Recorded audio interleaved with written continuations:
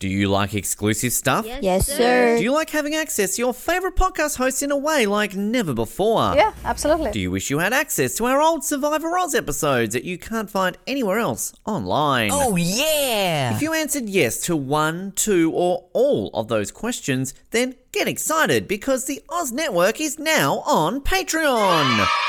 That's right, your favourite podcast has jumped on the Patreon bandwagon to enable a better listening experience for you, our listener.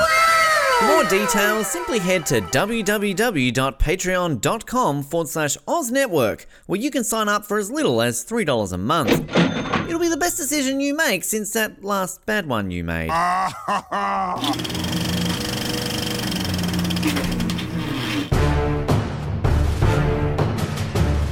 You're listening to the Oz Movies Podcast, only on the Oz Network. We're here on the Oz Network to wrap up Back to the Future, or the past. We're wrapping up the past and the future all at the same time, as we're going all the way back to 1990, which was going all the way back to 1985, which was going all the way back to 1955, which is going all the way back to 1885. We're covering so many time periods, as we're going to cover Back to the Future, Part 3, the end of maybe the greatest single trilogy in movie history, or up there with Star Wars, I guess. Michael J. Fox and Christopher Lloyd and Thomas F. Wilson and Leah Thompson, ZZ Top, and, of course, Mary Steenburgen for the first time ever in Back to the Future. And this is the Western one, in case anybody forgets what it is. The cowboy one, the one where Christopher Lloyd finally gets laid. That's the important. That's what's on his resume now. Christopher Lloyd got laid May 25th, 1990.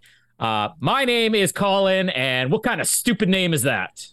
And my name is Ben. I'm a fine piece of calico, and you peed on me. There's not really many quotes in this one, is there? Oh, I completely disagree. Buford alone is the quote machine in this movie. Yeah. This is the one that I'm excited. Again, not that I wasn't excited last week. I think that all three of the movies kind of stand on their own. They all have a different feel to them. They all tie in together perfectly. This is the one that I believe to be like the best comedy of the trilogy. It is the funniest. It's also probably just the most all-around fun. I mean, they kind of did away with a lot of the complicated plot stuff in part 2.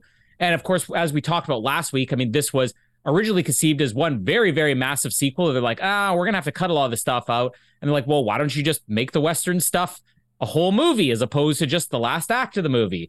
And like, that sounds like a great idea. Let's do that, which started this trend of let's do two movies once, although technically the Three Musketeers, Four Musketeers in the 70s and Superman 1 and 2 attempted that. But this is where it actually was successful, doing two sequels at the same time. Unlike a lot of these other movies like Kill Bill or I guess even the Matrix movies, they didn't film these at the same time. They literally filmed them. They finished part 2 and then went right into part 3, although there's like one scene that was filmed during the shooting of part 2. But I remember that being a big deal. Like when 2 was coming out, there was all this talk about part 3 is going to be coming out within 6 months. And of course, we only briefly touched last week. They had that trailer right at the end of part 2, which what they've talked about in interviews, it came down to the fact that like people aren't necessarily going to accept a downer ending where there's not like some type of wrapped up in a neat package. The story's resolved and it's happy. Like this is not necessarily a happy ending. So let's just use what footage we have, put together a quick trailer just so that people know we got some fun stuff to come. It's going to have a happy ending. Don't worry about that. Hello, Jamie. She has something to say here. Do you have something to say? Do I need to mute it? Oh, she needs to quickly check with me on something. Oh, okay. Well, I'll give my opinion, shall I? Or shall we pause? What do we do here? Oh, no, this is live. Let's see. We're picking out Lightning McQueen cars for Remy. I don't know if you could see those. Oh, yeah. We got a red, a blue. Is that red. A gold? Always red. Well, we've got like 3 reds. Who What's gets the question? a blue Lightning McQueen? Shiny red one, though. Oh, a shiny red one. Well, we don't have shiny red. I think this one is too plain. That's too plain. You're right. Yeah. This one, the silver one, looks like a DeLorean, so yes to that. This is like a smaller version of that big one. Okay, make a judgment call. I'm so glad people are tuned into this episode. I think they're fine, Jamie. Yes, I think this. You always tell me to want stuff. You buy 3 of them, it's $21. I concur. I agree, Jamie. It's yep. Remy would love it. And so would our listener. I think Remy's going to be for it. Yep. Now, if he listens to this podcast, he's going to know what one of the things he's getting for Christmas. Anyways, Back to the Jeez. Future 3. That was my favorite part of Back to the Future 3 when the Lightning was, McQueen yes. decision had to happen. Couldn't get enough of it.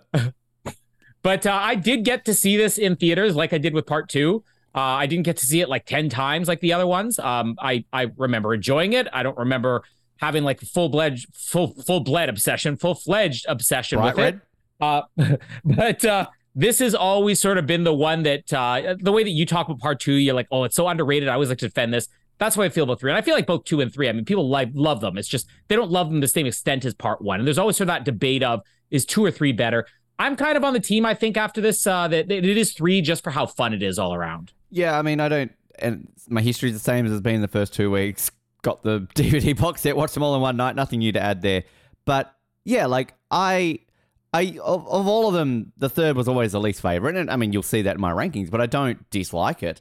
And I think kind of in your point, it is maybe the most complete trilogy. I mean, outside of the original Star Wars, but I mean, the argument is now there is no such thing as the original Star Wars. There is, but like, I mean, as in there's not just 3 Star Wars movies. I mean, there's now 9 of them. Well, 11 of them. So, yeah, like this is maybe the most complete trilogy that is still a trilogy out there.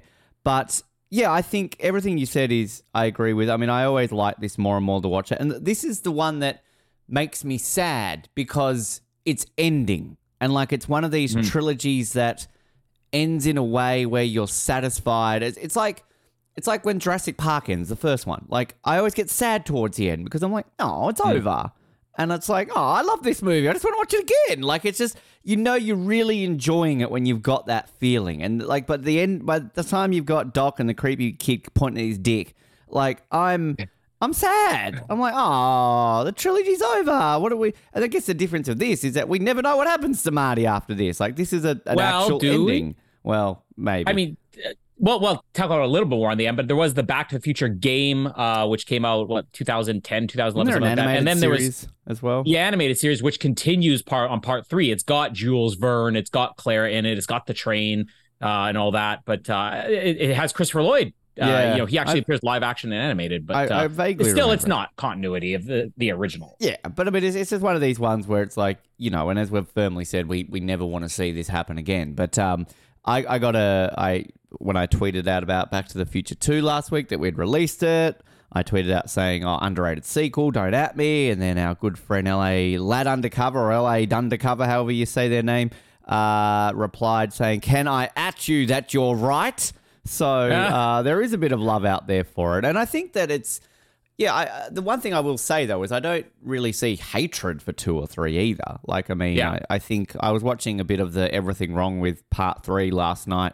And yeah, he definitely rips into it a lot more than the other ones. But this is not like, when we did the Terminators, for example, Terminator 3 didn't really get a lot of love until 4, 5, and 6 came out, and there are other movies that we've talked about that haven't gotten the love until later on, whereas I feel that Back to the Future has never really gotten hate for its sequels. They're not as beloved as the original, but I still think, as I've said throughout all these weeks, that if you didn't know these weren't planned, you would assume that they were, because it's a solid bookend. They all work together. They're fun. Yeah, they're repetitive, but that's the joke. That's one complaint I see about people. Oh, they're just the same movie. Well, yeah, they are. All sequels are the same movies, as I keep saying. And that's the joke. The whole waking up every single time. The McFly, don't call me. Like, that's just the joke. It's funny. But yeah, it's a fun film. And I never used to like Mary Steinberg in this movie. She used to annoy me. But now I've realized I was an idiot. I don't know. I just didn't like her. But now I love her. She's great. She's Will Ferrell's mum. She's Ted Danson's wife, Doc Brown's wife. Yes. She gets around. Well, actually, she's the only real new addition to the cast. I mean, yeah, we got some side characters with, like, Buford's got a new gang, just like Biff and Griff had their own gangs and all that. And Billy Zane. No Billy Zane. We got like the bar crew, the saloon crew, but those are all minor characters. But when they were writing this movie, they wrote it specifically for her. And I mean, I don't know how famous she was. I think she'd gotten an Oscar nomination prior to She won an Oscar, or she got nominated? So she won Supporting Actress in 1980 from a movie called Melvin and Howard. I thought she'd won one. But like when you go through filmography, I mean, it's not like she was, A-list actress. She was respected actor. And of course, this is coming out like the year after Parenthood, which might have been like the first, I guess, mainstream film that she did. The Parenthood with like Steve Martin and Keanu Reeves and a million other people. But she had actually done a time travel movie prior to this. We referenced in the first one, there was this movie called Time After Time, which was a Christopher Reeve movie where he's playing like, I think he's actually playing H.G. Wells in it or something like that. But in that movie, she's in it. So this isn't even the first time she's done a time travel movie. But she had also worked with Christopher Lloyd too. And her first movie, the one that she did just before that, a movie called Going South, which was Jack Nicholson movie that Christopher Lloyd was also in. So she already knew Christopher Lloyd. But when they wrote this, they wrote it specifically for her. And the way they tell the story is like they were like, we don't know what we're gonna do. Like, we don't have a backup choice. If she says no, like we don't know, we may just scrap the character. And then she was saying, like, as soon as they were offered it to her, she's like, yeah, my kids got me into these movies and I love them. So as soon as they said, do you want to do Back to the Future 3? It's like, of course I was going to do this. And she kind of joked. She's like, I don't know why they like thought that I might have turned this down, like I was above it or something. She's like, but I feel kind of honored that like I was their only choice for this and that it was like, it was me or bust. But she does obviously add a lot to the movie. It's a love interest. It's something we haven't actually done. I was at it like George and Lorraine in the first one. But so much of the other stuff in this movie, I like. One of the things that I love is just the energy and the comedy. Like, obviously the comedy I think has increased here from what it was in part 2. But just the energy, like there's almost like a parody aspect to it. A lot of the back and forth dialogue, especially in like the early 1955 scenes. But then the other part is just them wanting to do a Western. I don't feel like they ever tried to make this, this is just a comedy Western. You're like, Ghostbusters, it's not a horror comedy. It is just a comedy that deals with ghosts. Whereas this, they're like, we're going to set out to make a Western movie. And if you've ever seen any of the Westerns, like this belongs there. I think it was even Steven Spielberg who said, if you take the time travel aspect out of this stands up there as like some of the best Westerns ever made, which I think is one of the cool things about it. It does also stick out a little bit like a sore thumb compared to the first two, which are heavily time travel movies. You visit multiple time periods and all that. Whereas this, to me, this almost makes me feel a little bit let down that we never got a 4 and a 5, at least in the right time. I'm not saying go back to a 4 or 5 now. This is over. It's done. Zemeckis and Gale have said they will never do it again. But this sort of opens the door up. It's like, imagine all the different stories you could have told, just saying, we're going to have them go back in time to the Old West. Now we're going to have them go back in time to like ancient Egyptian times, you know?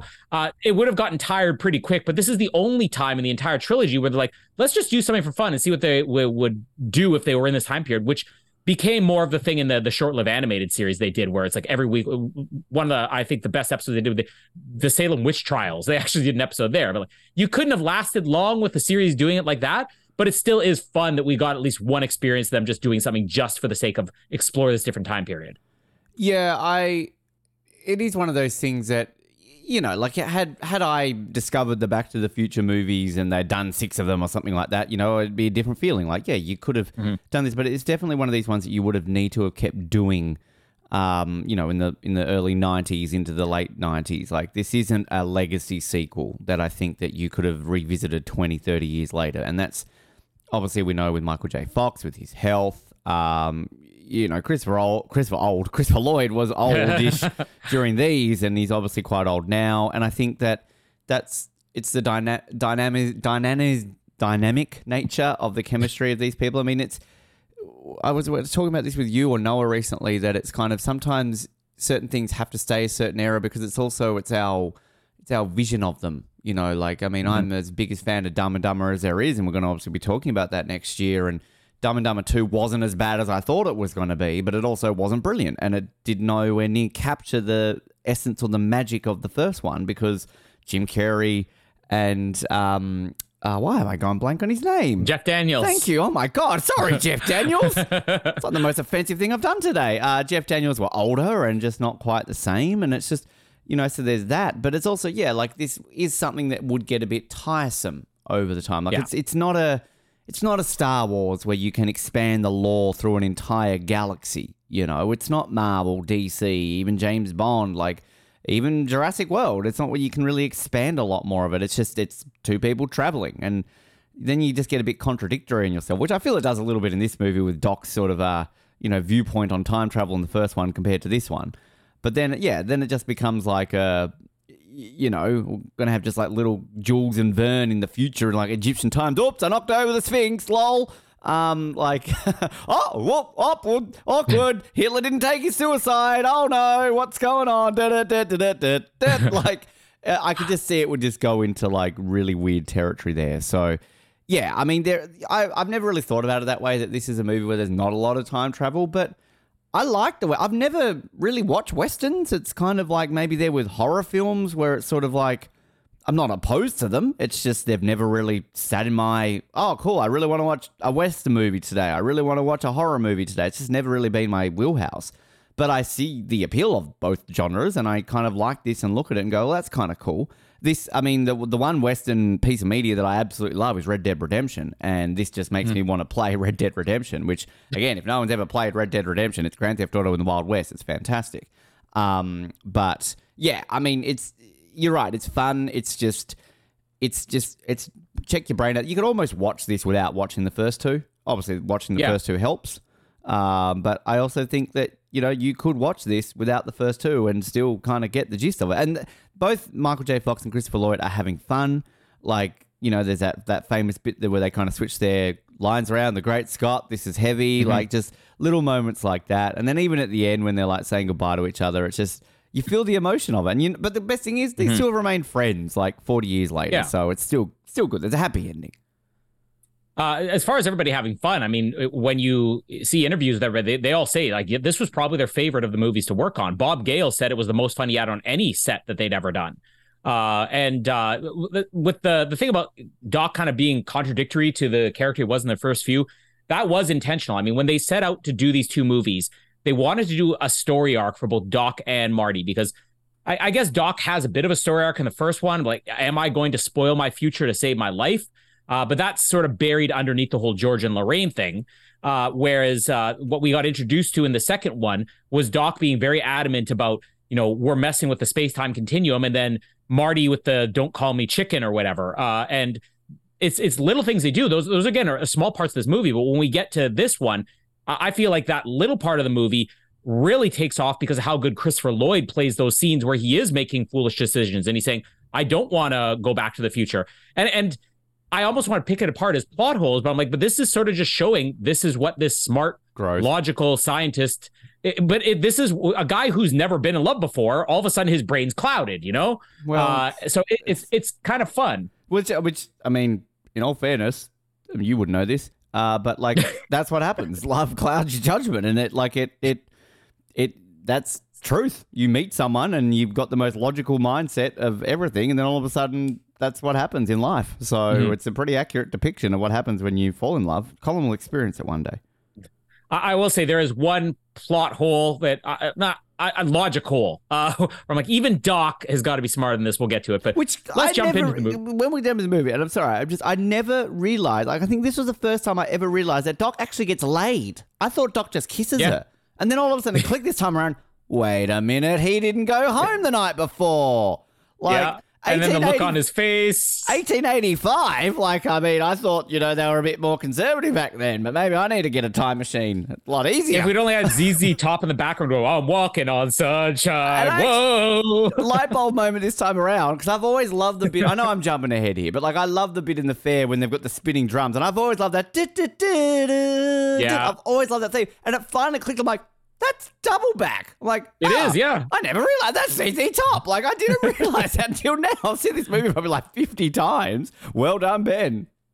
It probably helps they have like the special edition soundtrack that came out a couple of years ago, like the 30th edition, that includes the bonus track, which is like acoustic double back. And that's what it is. It's the and I'm on board with double back. I never used to be a double back fan. I'm like, well, that's no Huey Lewis and the News. But now I'm like, I mean, it's not. This might be my favorite soundtrack. Like, because I just love the score of this one. I just love that Western sound. That's what I love. And I love the scores of the first two. They're amazing. But like, there's just something. Like, the second one doesn't really have its own unique score. It's kind of just the first score, but expanded. Whereas it's very tension music. It's almost like a Jaws score. Yeah, where I really love that. Like, there's just something about the score in this one, and the. I'm a double back man now. That sounds really wrong. I mean, the score, you can't beat the themes from the first movie. I mean, those are iconic themes, but we kind of had this discussion. We did the Jurassic Park movies. I'm like, Jurassic Park theme is unbeatable, but if you take that entire score as a whole, it doesn't hold a candle to how good the score of The Lost World is. And that's kind of the way I feel about Back to the Future 1 to 3. 3 is the best all-in score. The entire train sequence at the end is maybe the best music Alan Silvestri ever composed. It's just unbelievable.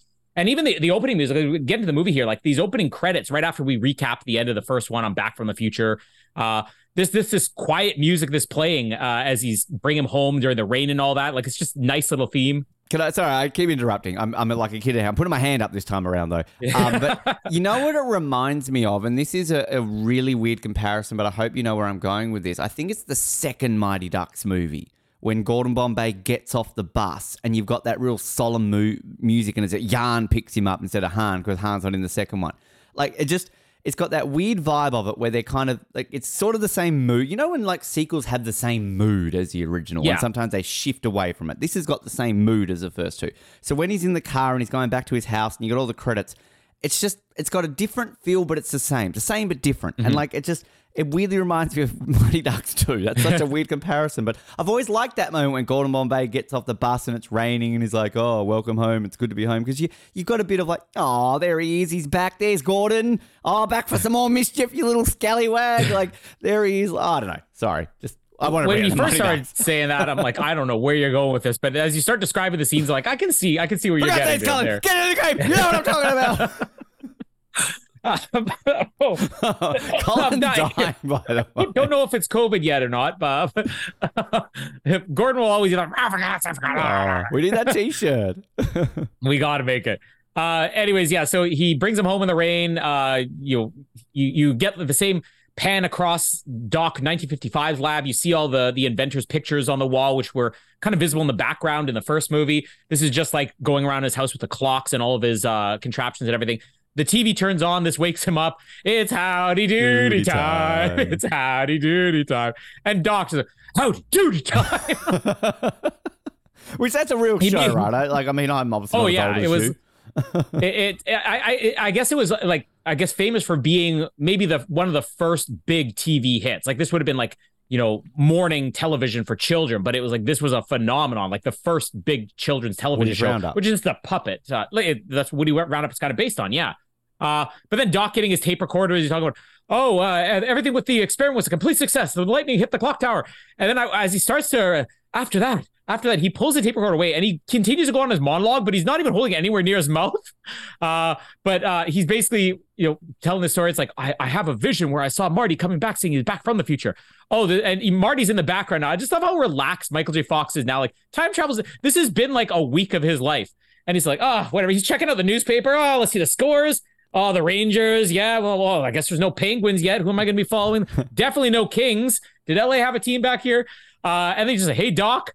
And then he just turns around and he freaks out. He slips on the hoverboard. And this is so that some of that energy I was saying that like the other two movies don't necessarily have. When he lands on the organ and is playing like dun dun so dun dun, it's so brilliant. And then he's basically, it's a repeat of the first movie where he's refusing to believe him and he locks himself in the bathroom. And I always had, for whatever reason, I just love this back and forth they have, especially Michael J. Fox's delivery, that I almost have the dialogue memorized when he's saying, Doc's basically locking himself in the room saying, you aren't here. It's impossible that you are here. And I refuse to believe you even are here. And locks the door. And then Marty's like, I am here. And it does make sense. And then he goes into this like really rambling monologue where he's like, I came back from 1955 with you. That is the you from 1985 because we have to get a book back from Biff. And once we got the book back from Biff, we had the you that is the you from 1985. We're in the DeLorean, got struck by lightning, got sent back to 1885. And then Doc's like, oh, then how could you even know about this? And you sent me a letter. Then we get some of this energy, like this fun energy where he starts reading the letter and then the camera pans up and you just see his mouth magnified in the magnifying glass. It's so great. They explain the plot hole. They explain that little plot hole that I was trying to point out last week. It's not a plot hole. With the Which one? When I said, well, how does he go back in time? How does the lightning hit the DeLorean and he doesn't hit 88 miles an hour? And he explains here. Yeah. So like I remembered that this was explained in the third one. So I didn't even remember. Yeah. So that isn't a plot hole last week. Well done, Bob and Rob. That is not a plot hole. Well done. I'm sure Lad Undercover's already called you out by the time we recorded this episode on missing that last week. Yeah. But he's reading the letter, and I love where he just sort of stops like, oh, I always wanted to go back to 1885. He's all excited by this. And then as he's finishing the letter and he's basically saying, I'm happy here. I just want you to repair it with the counterpart. That's me. He almost says it with this attitude, 1955 counterpart. And then he even asks about take care of Einstein. He goes, Einstein? That's your dog in 1985. And he rolls his eyes like, what am I thinking? Name it after Einstein? The way it kind of ends where it's like this nice thing. It's like, you've been a true friend, Marty, or whatever. And they're both cheering. I never read something so moving. And I know it's beautiful, dog.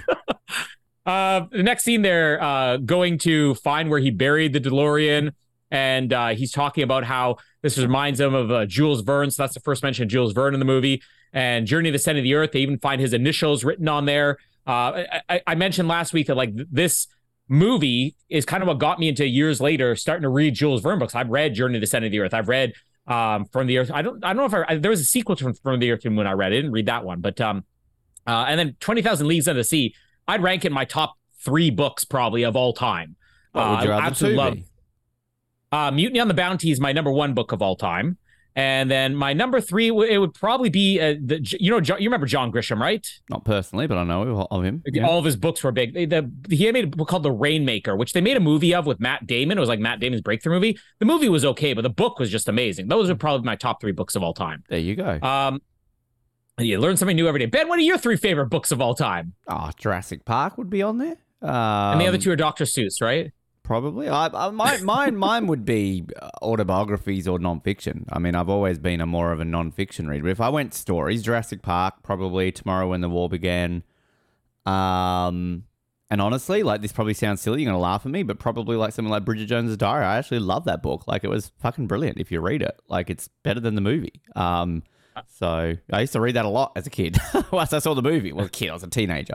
But but I don't really read a lot of fiction, so it's hard for me to kind of say. Yeah, I'm more of a nonfiction guy. I'm definitely a nonfiction book reader. I can't mock you too much. That was my mom. My mom, she would read like 3 or 4 books a week. Like her room was just stacks and stacks of books, but she only read true crime stuff and maybe the occasional biography. The only fiction book she read, I think, in the last 20 years she was alive was Jurassic Park. She read Jurassic Park and then she's like, wow, what a great book. And she's like, I'm going back to my nonfiction. I'm a big fan of reading, or biographies or autobiographies. I love, like, it's sort of, I like documentaries. And I mean, at the moment, I read all the James Bond books and now sort of my little period now, I've got a whole bunch of nonfiction books on my shelf. I just read a book I bought in Canada, a big sports writer in Toronto, written about the Raptors his entire career, kind of wrote about the history of the Raptors leading into their championship year. It was very good.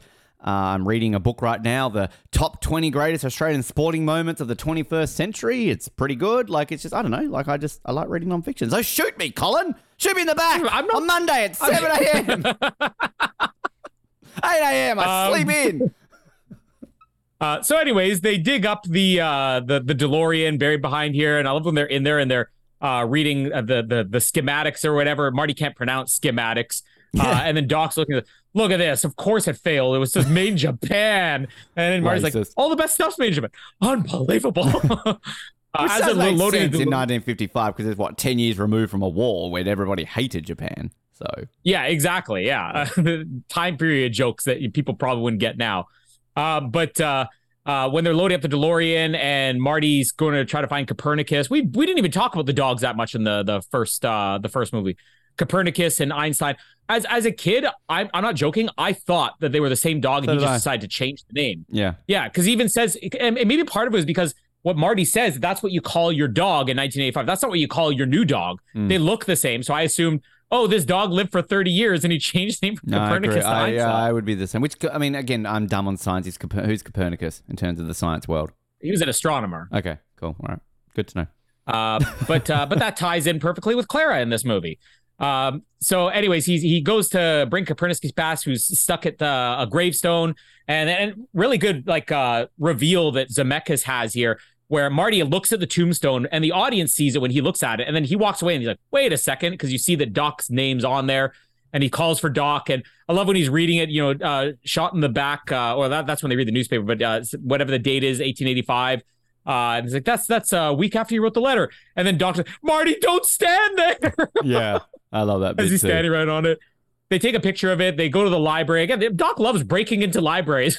His B&Es of libraries. You could just wait till it opens. They have a time machine. Why can't you wait till morning?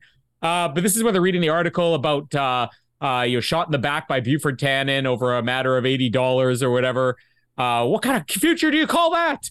And they find the picture here, or I guess the first half of the picture of Doc at the clock tower, the unveiling of the clock tower, which they're going to get the other picture and taken out later. And this is where he's asking him, are you sure there's not any of the Doc Browns that were, or there are no other Browns that were here at that time?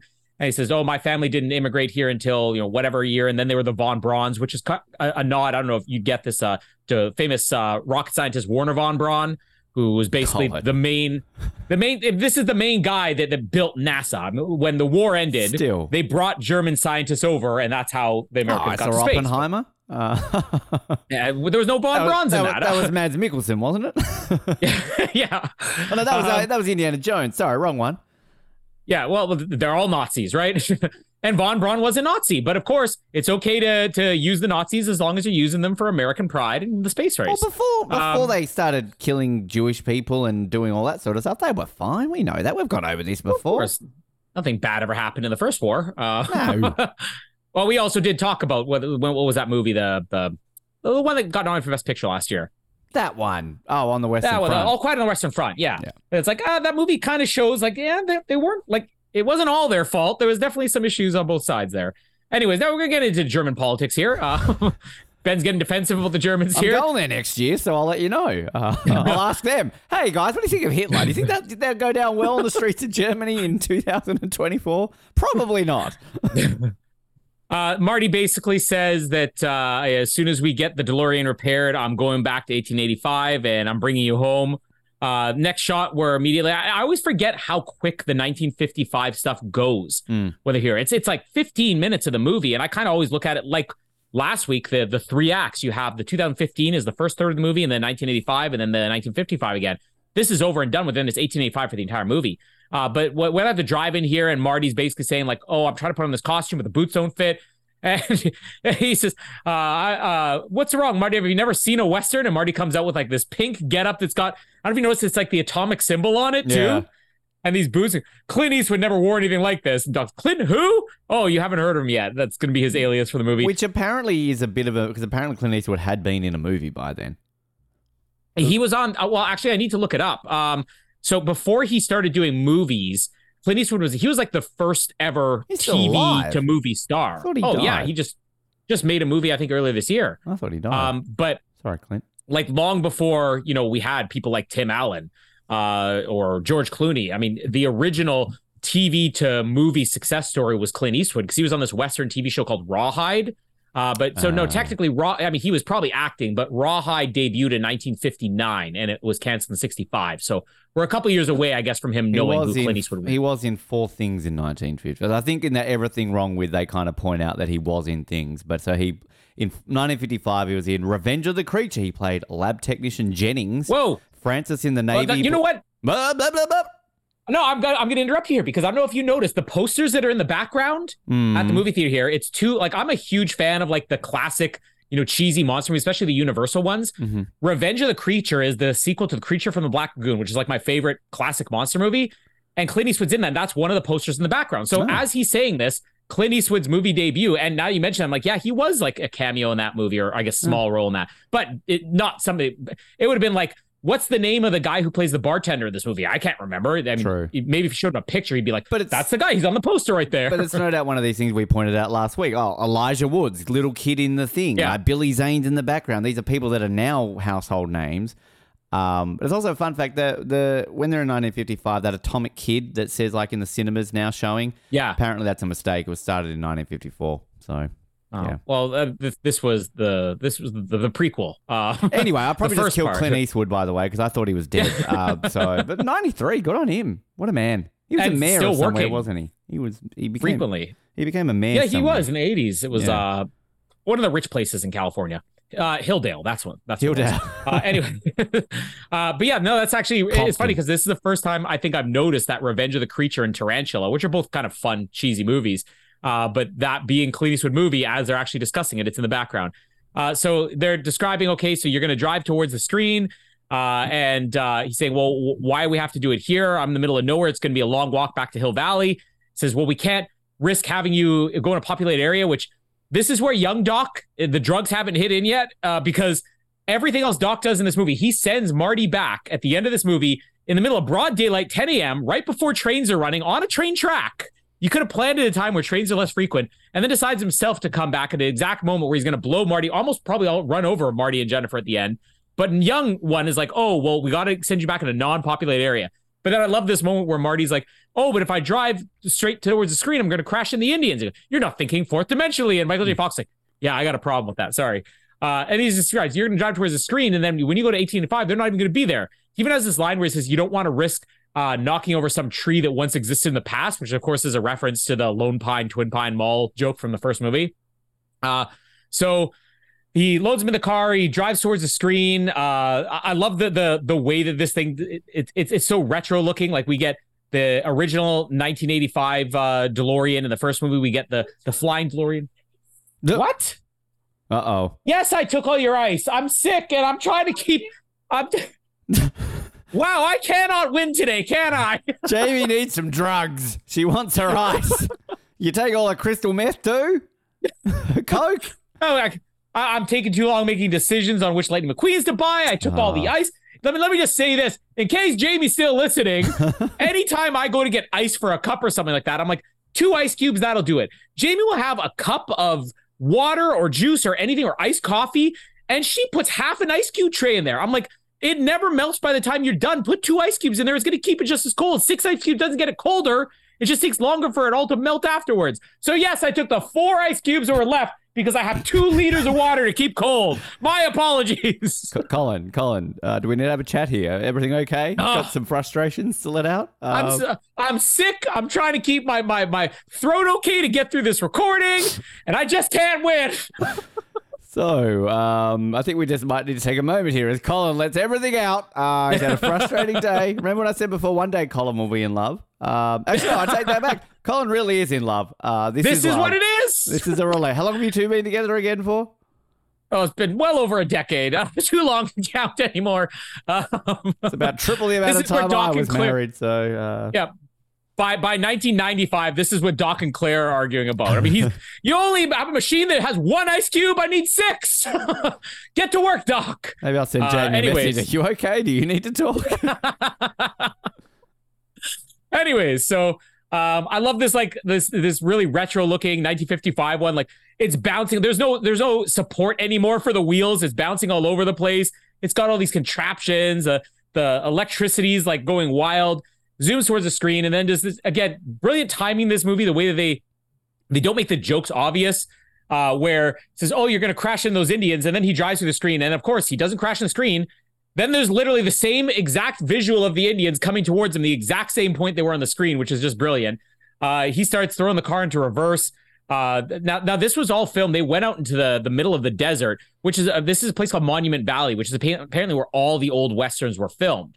And when they made this movie, they're like, we could have done this on a back lot anywhere, but we wanted to go where the real Westerns were filmed. And everything in this movie they built for real, with the exception of the train, which is a train that really existed, which there's some fun trivia on that.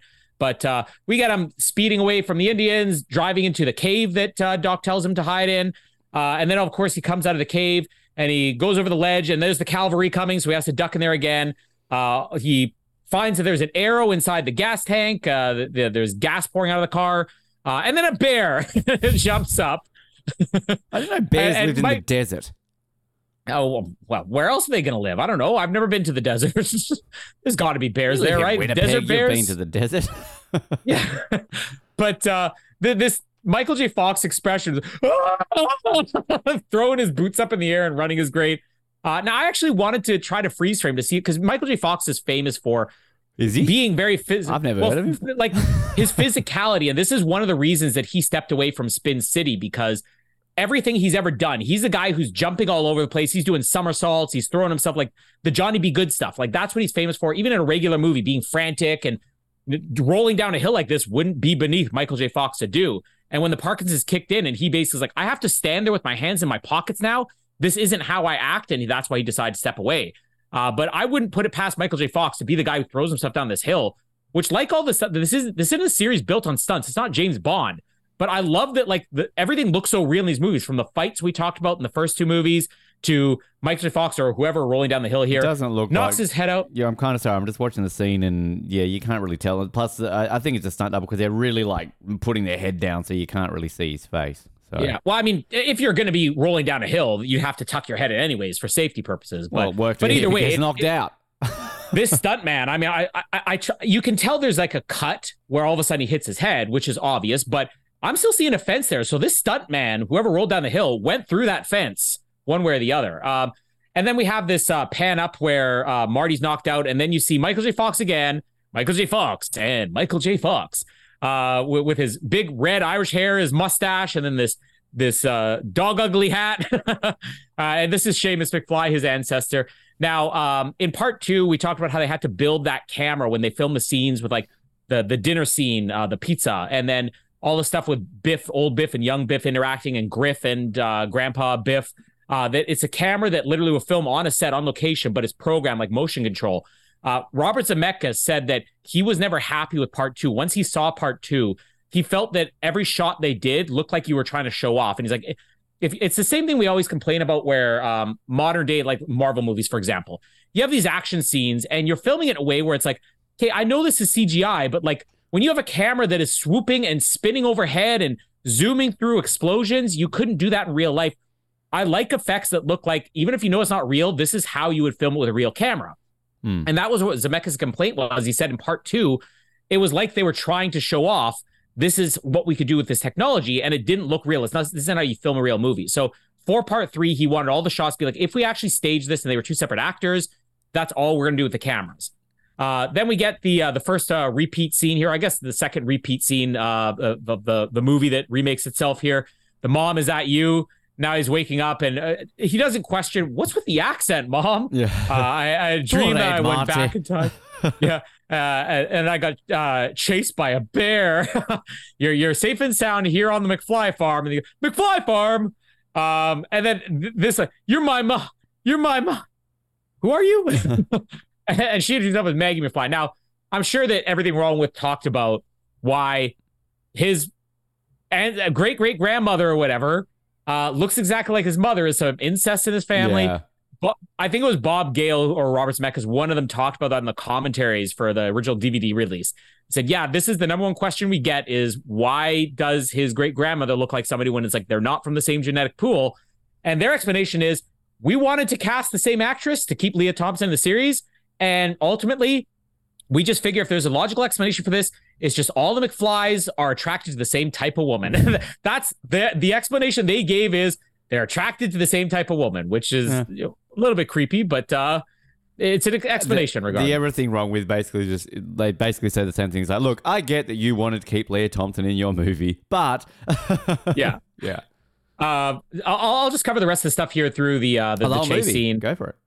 Yeah, let's just cover the rest of the movie here.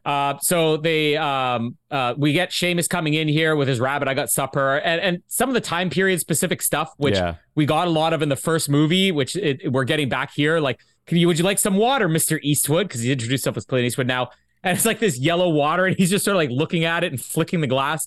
When he's getting the gun pellets from the bullets or whatever, spitting them out as he's eating, and then Seamus is basically offering all this help to him.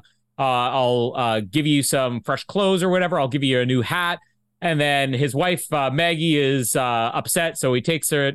She takes him to the other room. Takes her. And yeah, just right in front of Marty here, right in front of Mr. Eastwood. It's 1900. Donald Sutherland. That he swings Marty around the room and blows his head off.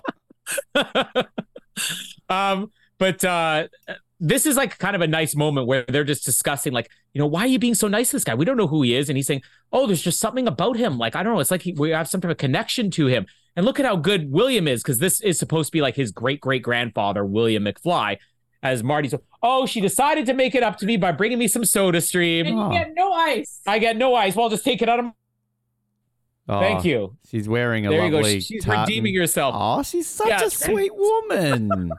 Well, now she wasn't 10 minutes ago. Be nice. She wants to show off her granny jammy. She's very excited. She's got a couple pairs of like these. Well, I guess granny nightgowns are kind of like muumuus. Yeah, and they got pockets. Look how excited she is. But like I'm telling her, like she? I'm feeling like, well, you really are like the youngest old lady ever now. We joked about that. Like, she's the one who's like, look at those kids across the screen. I don't like the looks of them. But her explanation is, hey, there's got to be a reason why Grandpa had 12 kids, okay? These nightgowns work. I love the donut. I just want Keeping Up with the Hildings on my box set. Like, this is just, I've witnessed it in person. I've seen what they're like in person. It's great. This is just a taste of it every week on the Oz Network. This is why we get our listeners. They like listening into the dynamic of these two. Well, we got to get her on for a show. Actually, we might be, because there's the Scott Pilgrim animated series debuts on our anniversary. Oh. And I have posed the question to Jamie. I'm like, what do you want to do for our anniversary? Do you want to go out to eat, maybe go see the new Hunger Games movie? Or do you want to sit at home and watch the whole season of the Scott Pilgrim animated series? And she's like, let me think about that. So maybe we'll spend our anniversary recording a recap of Scott Pilgrim animated. If she wants to watch the Keanu Reeves narrated Formula One series about to drop on Disney Plus in the next week, I'm happy to her to join that on that. And also, I'm sure she knows. I know she's a massive Zelda fan. Does she know they're making a live action Zelda movie? Yeah. She did, and she was telling me last night when I was driving home after the Marvels that she's like, oh, and apparently it's the guy who's making the new Planet of the Apes movies directing, and then the guy who wrote Jurassic World Dominion. And I'm like, wow, you just lost me there. She needs to meet my nephew. She could meet a real life Link. There you go. Oh yeah, I don't think I've ever told her that. Yeah. She definitely. I'm not joking. With all three of the kids, she's like, could we name them Link or something? And I'm like. This is when I was like, maybe if we could name him Pierce or Bond. I got Bond as a middle name, so she would get. Jamie would love my sister. They would get along very, very well.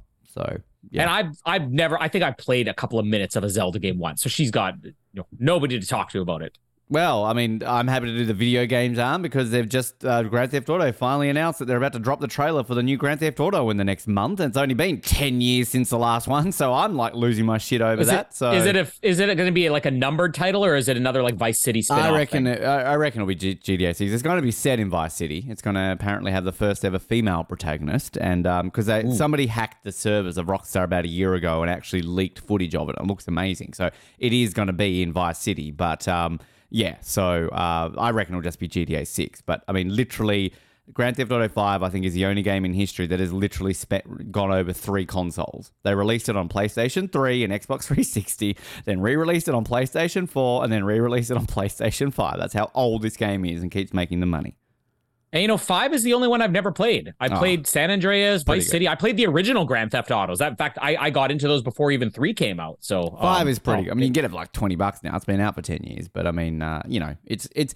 I will say, Rockstar, it's a game that easily lasts 10 years. I still play it to this day and it hasn't aged. So it's still. And I've been waiting to play Red Dead Redemption for like 10 years too. So they've just re-released the first one like on the newer platforms, but the second one is like the only video games I think I've ever cried in my life is the first. The 2 red. Seriously, the storyline, like we talked about this, they could easily make that into like a Last of Us style TV show, and I think it was Henry Cavill wanted him to, and Henry Cavill would be perfect as like John Marsden and that. So yeah, do it. Henry Cavill's perfect for everything. He's a perfect man. Oh, I want to lick him.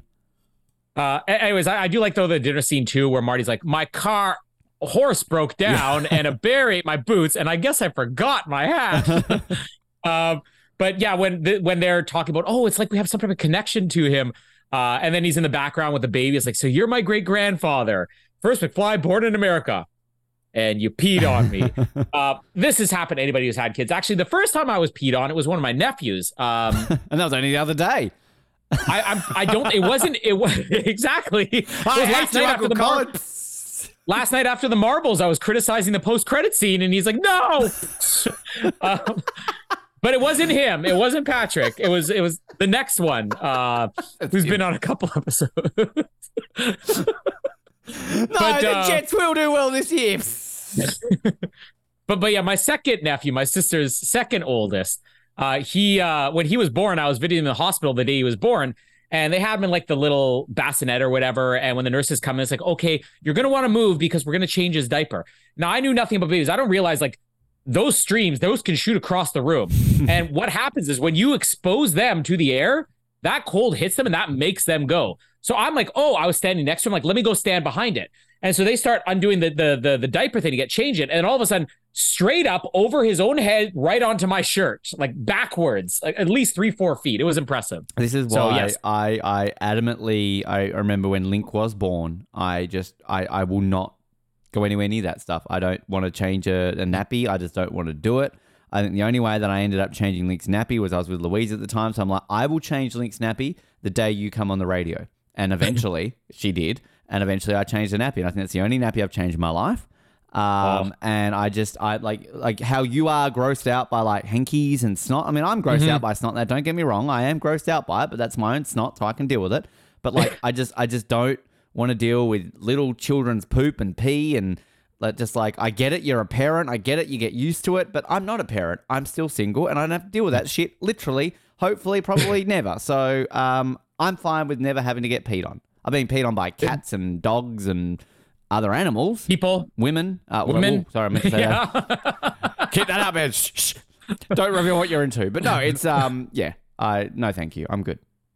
We're getting really sidetracked here. We will finish this quick Never. because it's a quick movie. But yeah, the first diaper I ever changed was when my brother and I were babysitting my nephew for the first time. My sister and brother-in-law went out and they asked us to babysit. Like, there's two of you. You guys can't possibly screw this up. And we're like, oh, we got to change this diaper. And two of us working on him. I think the first diaper got scrapped completely. Then we did the other one. And when they came home, they're like, what did you do? It's like it was wrapped around his thigh on one leg and then up on the other side. Mr. Bean with like the teddy bear on its butt, like when he's at the carnival. Exactly, yeah. The first time I watched Casper on my own, I knew how to change diapers, but I was excited because Jamie was going out and I'm like, oh, I'm gonna have a guy's day with Casper. So I took him over to my DVD Blu-ray shelf and I'm like mentioning movies to him, like, all right, Casper, what do you want to watch? I'm just looking for his reactions. He's like 2 months old, if that, at this point. And I got to Two Guns with Denzel Washington and Mark Wahlberg. And he perked up. So I'm like, yes, we're going to watch Two Guns. So I sat down and I'm watching this movie with him, Denzel and Mark Wahlberg shooting people and everything and explosions. With two guns. And all of with two guns, because there's two of them. Yeah. And then all of a sudden, like, what's that smell? And I look down like, Casper, you're wet. I'm like, oh, you didn't pee either. Like, whoa. And then I realized I had gotten so excited that I took his diaper off of him and I didn't put a new one on. I just got him dressed. Oh. So I'm like, oh no, I had to pause the movie, give him a bath, get a new set of clothes, throw the cover for his little bouncy chair into the wash. We never did finish the movie. And to this day, you still haven't. Yeah, we're going to get to it. He'll be covering it with me next week on the Oz Network. Finally finishing Two Guns. We will have him on soon because the movie he's most excited about, Trolls Band Together, Trolls 3 comes out next week. And we're going. Yeah. This is his Back to the Future. It's his ultimate trilogy. Random question, off tangent, but just really, it's unrelated. Is Aquaman 2 still coming out this year? Because I've seen no publicity for it since that stupid trailer. It is still. Okay, go. I just saw the trailer last night. In fact, they moved it up a couple days. I think it was supposed to be released on the 22nd, and now they're released on the 20th. Which, now that the Marvels is making less money than Black Adam did, a year ago when everybody says DC's over because Black Adam opened with $70 million, and now the Marvel's going to open less than 60.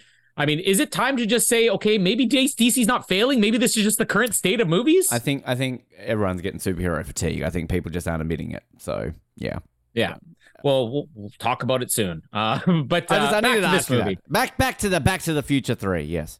Yes. So yeah, anyways, so then we get him walking into town. I do love the hat he has, the Shameless hat. It does look horrible on him. I love Shameless. I love Shameless McFly. Shameless McFly. Shameless. I've never seen the show. My dad keeps telling me to watch it, but I love Shameless McFly. I don't know. He's like maybe my favorite, like, extra Michael J. Fox character in these movies. I just love him. He seems like a nice guy.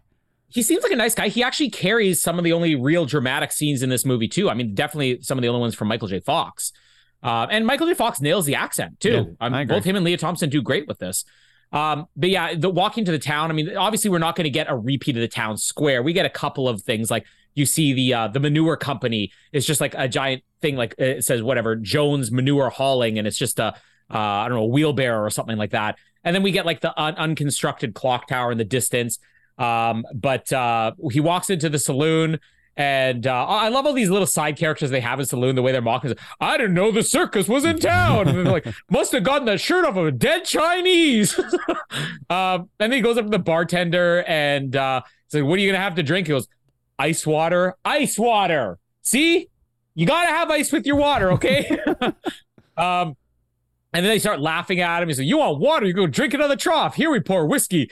I love that he pours it. Like, again, it doesn't make any sense. But the bar starts like steaming or smoking. It's like burning it. I think that isn't that the thing, because like back then it was the way they made it. Like, it wasn't a lot of it. This wasn't Prohibition times, but I think like back in the day before things were like mass produced and distilled a certain way, they were ridiculously strong, and that's why you see them use it as like fuel, because like fuel. Yeah. So I think the fact that it's steaming, I think that is a thing, because it was just made differently back then. Like, it was very ridiculously strong. You would never sell that today. You would die probably. And this is where we have Buford walk in for the first time. We get the repeat, the "Hey McFly," and then he turns around and like, "You're not McFly. You sure look like with that dog ugly hat." Now, Buford is this is probably my favorite Thomas F. Wilson performance. Now, mine by far. It's funny because I was saying last week, like, it would not have been a stretch to say Thomas F. Wilson deserved an Oscar nomination for part 2. But he is so funny in this movie. And he's also, like, you believe him as this Western outlaw. When they're mocking him and they're saying, like, take a look at this getup. What's written on those moccasins? Nikkei? What is that? Something like Indian talk? And they're asking him his name. It's like Clint Eastwood. And this is where he has my opening line there. What kind of stupid name is that? And then I love when they start shooting him and say, dance. And of course, Marty, taking this literally, starts moonwalking. Billie Jean is not mine. And I don't know how many times I watched this movie because he's doing it so quietly. It took me forever to realize he's actually singing Billie Jean as he's moonwalking here. Yeah. He jumps on the spit bucket. It goes all over Buford. This is where the chase scene starts through the town square. He's dragging him by the horse. Gets up to the clock tower. We got a new clock tower. It's time for a hanging. Starts hanging him, and then we have this brilliant reveal of the gun and Doc shooting him down and saying that he's got it aimed at his head. We get the backstory with Buford and Doc here as for why he's going to shoot him later on, where he's saying, okay, so, you put a bad shoe on my horse and it threw me off, and Doc's like, well, then bring him back and I'll reshoe him. And he says, well, I busted a bottle of bourbon or whatever when you threw me off the horse. So you owe me $5 for the whiskey and $75 for the horse. And then Marty with his like, that's $80. And then this is where Doc says, bring the horse back and I'll reshoe him. And I love Buford. I done shot that horse already. So good. Now, this is where the plot hole comes in, because Buford ends up leaving. And then this is where Doc and Marty have this great moment where he's like, I gave you instructions not to come back. And he says, I had to, Doc, but I sure am glad to see you. And they have this hug. I love his line. It's like, what idiot dressed you in this outfit? He goes, you did. I'll stop it there before we get into it, but I will mention the plot hole here first, because everything that's going to happen after this is like, oh, well, you're going to die because you didn't pay him off. Now, if we had a line here of Buford saying, this is your last chance, you pay me now or I'm going to kill you, and he says, I'm not paying you, I would buy it. But the second Doc finds out he's going to kill me over this, he's got a business. What business is this business good to him? He could sell all the stuff he has there in a matter of a day, and he's probably got a couple $100, and here you go, Buford, and he's not going to die, and then just go back to the future. That's the closest thing I can get to all these other things people talk about plot holes, which is really just over analyzing time travel, something that doesn't exist in real life. And I feel like these movies have good explanations for.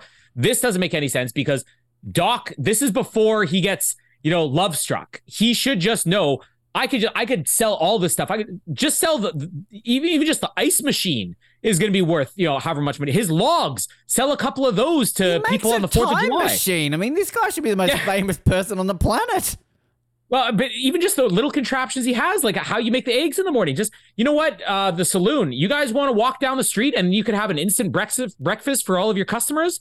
Give me $75 or $80 right now, and then the debt's paid off. That's all I could really find for a plot hole. I agree with you. The only thing I'd counter that with is that we know Doc doesn't want to use a time machine for financial gain. I mean, he could literally be the inventor of the refrigerator. He could be like all these people and invent them first, so maybe he doesn't want to do that. My argument for that would be, and it's a case of, as we always have in these movies, why do they go back in time and leave it so, fine? Like, why does he go back a week before this happens? Why doesn't he literally go back to the moment Doc arrives in 1885 and go, hey, Doc, welcome. You've come back. Just quickly. You're going to die in the future. Let's bring you back right now.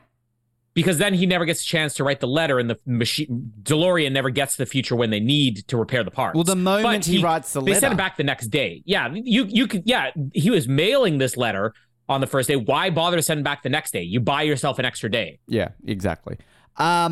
Yeah, I mean, I think I chimed in a lot of some of my thoughts throughout all of this. I mean, again, I love the beginning of it. The everything wrong with complains about like, oh, why do they need to recap the first? Like, again, like people, we're hypocrites by saying this. People like to nitpick things. We nitpick things all the time. So like, yes, I get it. People have criticisms over certain things, and the point of that video is to nitpick. I get that, but like, I like the little recap at the beginning. I like the, you know, I think it works. Like, it's fun. Like, it's like the second one. Like, it's continuity. The second one did it with the first one. It's like, let's have a little recap of the first movie. I mean, they had to reshoot it with Jennifer, obviously, but like, it still works. So like, I'm sure if they did a fourth one, they would do exactly the same thing. Now, just for me to interrupt now and chime in. Rude. We also, one thing that we also have to consider is this is outside of the Star Wars trilogy. This is the first ever complete trilogy. None ever existed. There were movies that had 3 parts, but it was never, oh, we're going to wrap it up here. Like Rocky. You know, Rocky did 3 movies, but Indiana Jones came out the year before, I guess, around the same time or whatever. But Indiana Jones also doesn't end in a way where it's like that is the end of the story. They ride off in the sunset. It was kind of understood. Yeah, this is probably it, but like it's open for another movie. As far as like we're telling a story, and you know when you finish the 3rd movie, that's the end of the story. You get that the end title at the end. Things like Jaws. You finish a Jaws movie and it's just, oh, we're going to make another one. The Godfather even. It's like, well, Bond. They wrapped up part 2. Bond, yeah. Star Wars is the only thing that existed. So we have to look at this through the context of this is during a time period where people weren't conditioned to need to know this is one story. They were conditioned to know. And even the Rocky movies all started with recapping the final fight from the previous movie. And you've also got to look at it that even though this would have been 6 months on from the second one, now I remember as a kid when a video came out from the cinema or a DVD, like it was a 3, 4, 5 month, 6 month wait. Like nowadays, like a movie's at the cinema. Jurassic Park was over a year. Yeah, video on demand. It's on like fucking streaming in 3 weeks basically now. Like it's like I always get confused how quickly. Like the other day, like popped up and it was in Mission Impossible recently. I'm like, what? Did I just say that in the movie? Like now it's I'm still in that old school mind frame. Actually.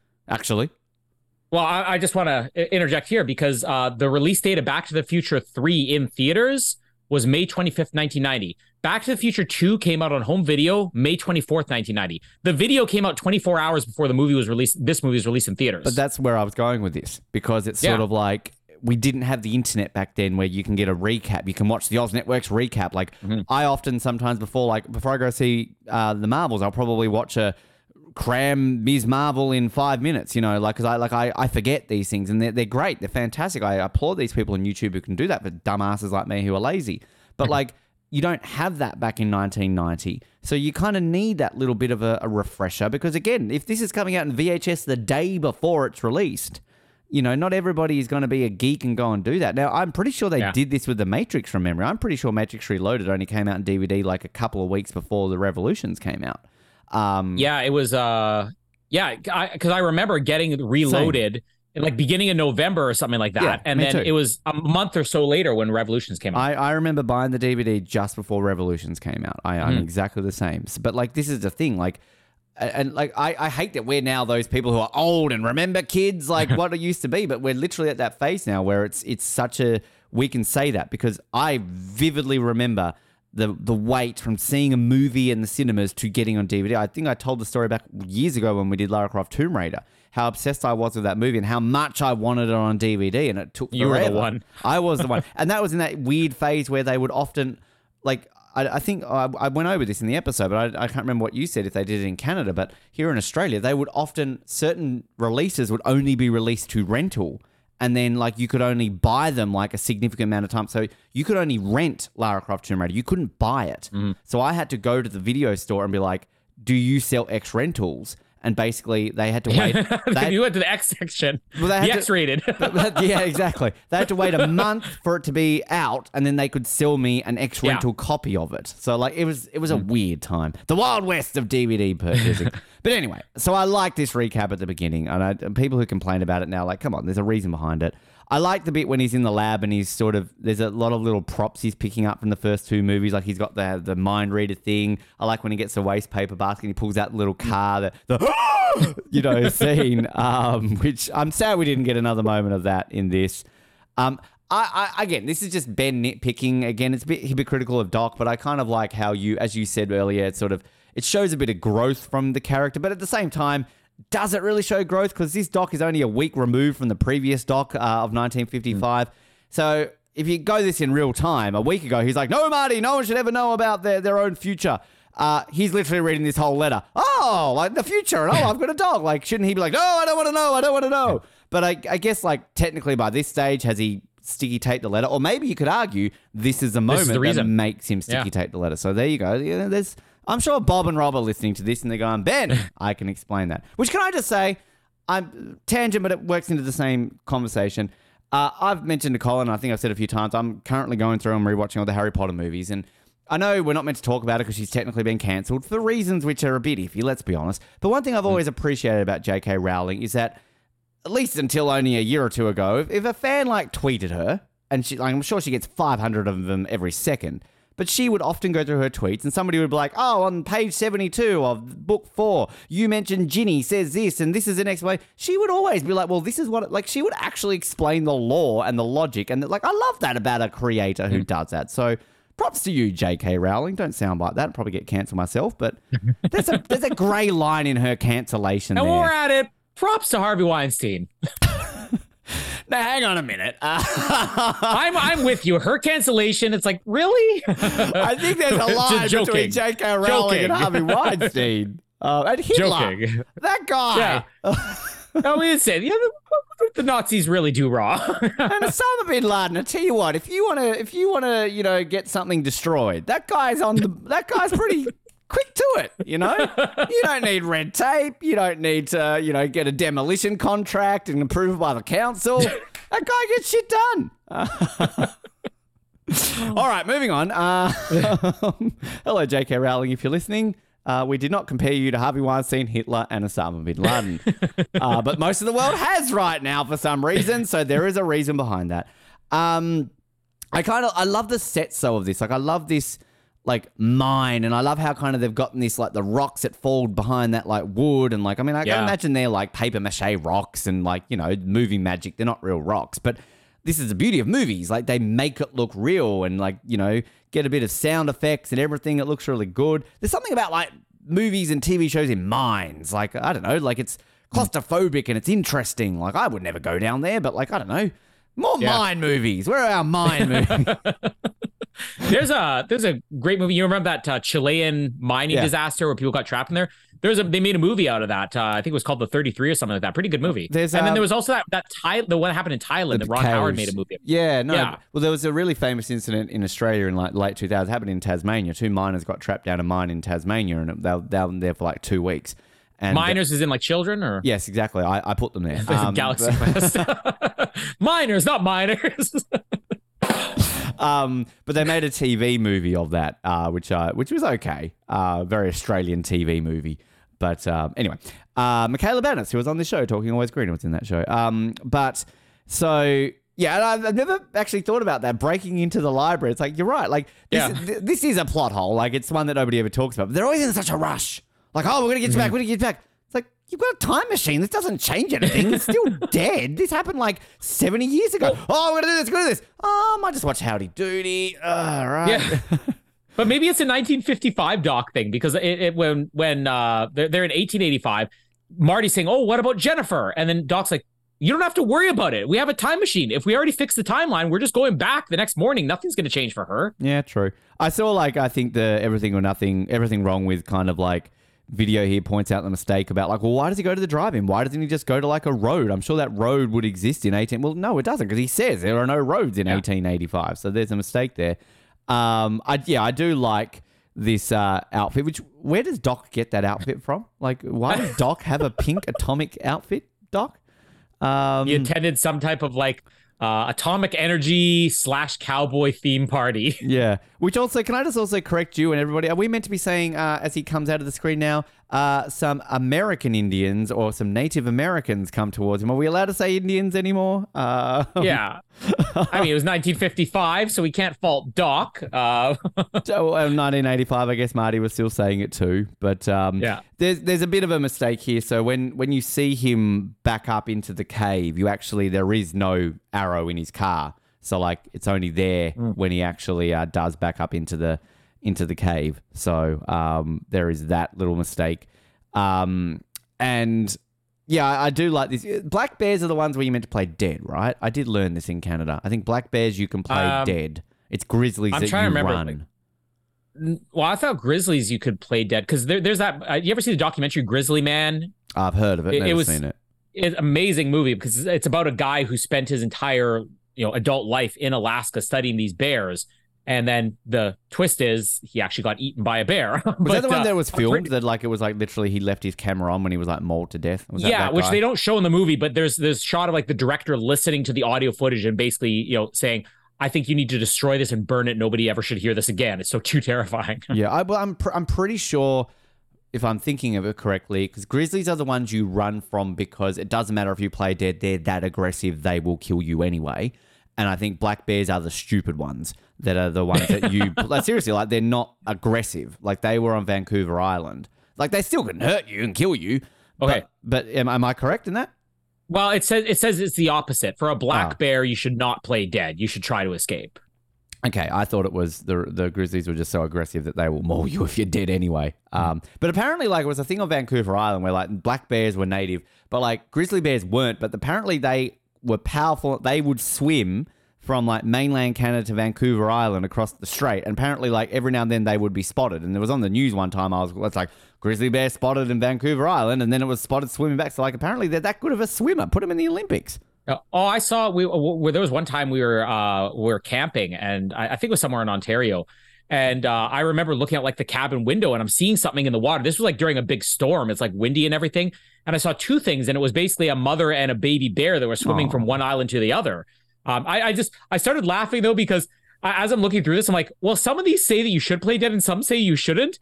I'm like, the weirdest thing happened to me. I had something on my conscience where I'm like, somebody's going to be listening to this, and that's the only thing they're ever going to hear, and they're going to encounter a black bear. They're not going to play dead, and they're going to end up dead. I'm like, wow, I don't want them to just research it yourself. Don't take my word for it. It depends if they're on cocaine or not. That's exactly, yeah. The cocaine bears definitely play dead. do anything. I mean, I always wanted to see a bear. Like, I mean, I've seen them. But, like, it's sort of like, it's that weird thing where it's like, Australia has this reputation of, oh, every animal will kill you. I'm like, yeah, we've got some deadly animals, but ours are little. Like, I mean, by the time you step on a snake or get bitten by a spider, you don't know about it. You're dead already. Like, whoop-de-doo. Whereas in, like, Canada and America, fuck, if there's a cougar or a bear coming, I'm going to fucking know about it. I saw when I was in Alaska, I saw a moose. I was doing, like, a city tour of Anchorage, and we were in, like, this is, like, suburban Anchorage. And all of a sudden the bus driver was like, well, let's stop right here. It was like, well, this fucking moose is just walking down like the suburbs, like the fucking T-Rex in the Lost World. They're massive. This thing is bigger than the bus. But I never saw a bear, never saw a cougar, in the wild at least. I've seen a bear in a zoo. Yeah. There's a lot of deer just in various parts of the city here in Winnipeg.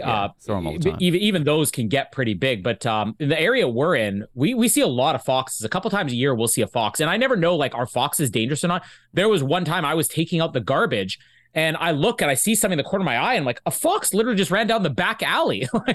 But I'm like, oh, are foxes dangerous? Should I be scared? Should I go back inside? Yeah, foxes are fine. Foxes are just, it's like raccoons. Like, I remember when I'd see raccoons in Canada, like, I would be fascinated by it. I always remember seeing deer. I'm going to go out to the deer. And people are like, no, don't go out to the deer, man. But the deers are just stupid because, like, at least with a kangaroo, if it jumps in the middle of the street, it's generally going to move or it will bounce off the car. They're hollow, like, they're light. They don't do any damage. Or the deer just stops in the middle of the road and stares at you. Frozen, yeah. And looks at you. It's like, what the fuck are you doing, man? I'm like, get off the road, dickhead. Yeah. But anyway, Animal Oz coming soon to the Oz Network.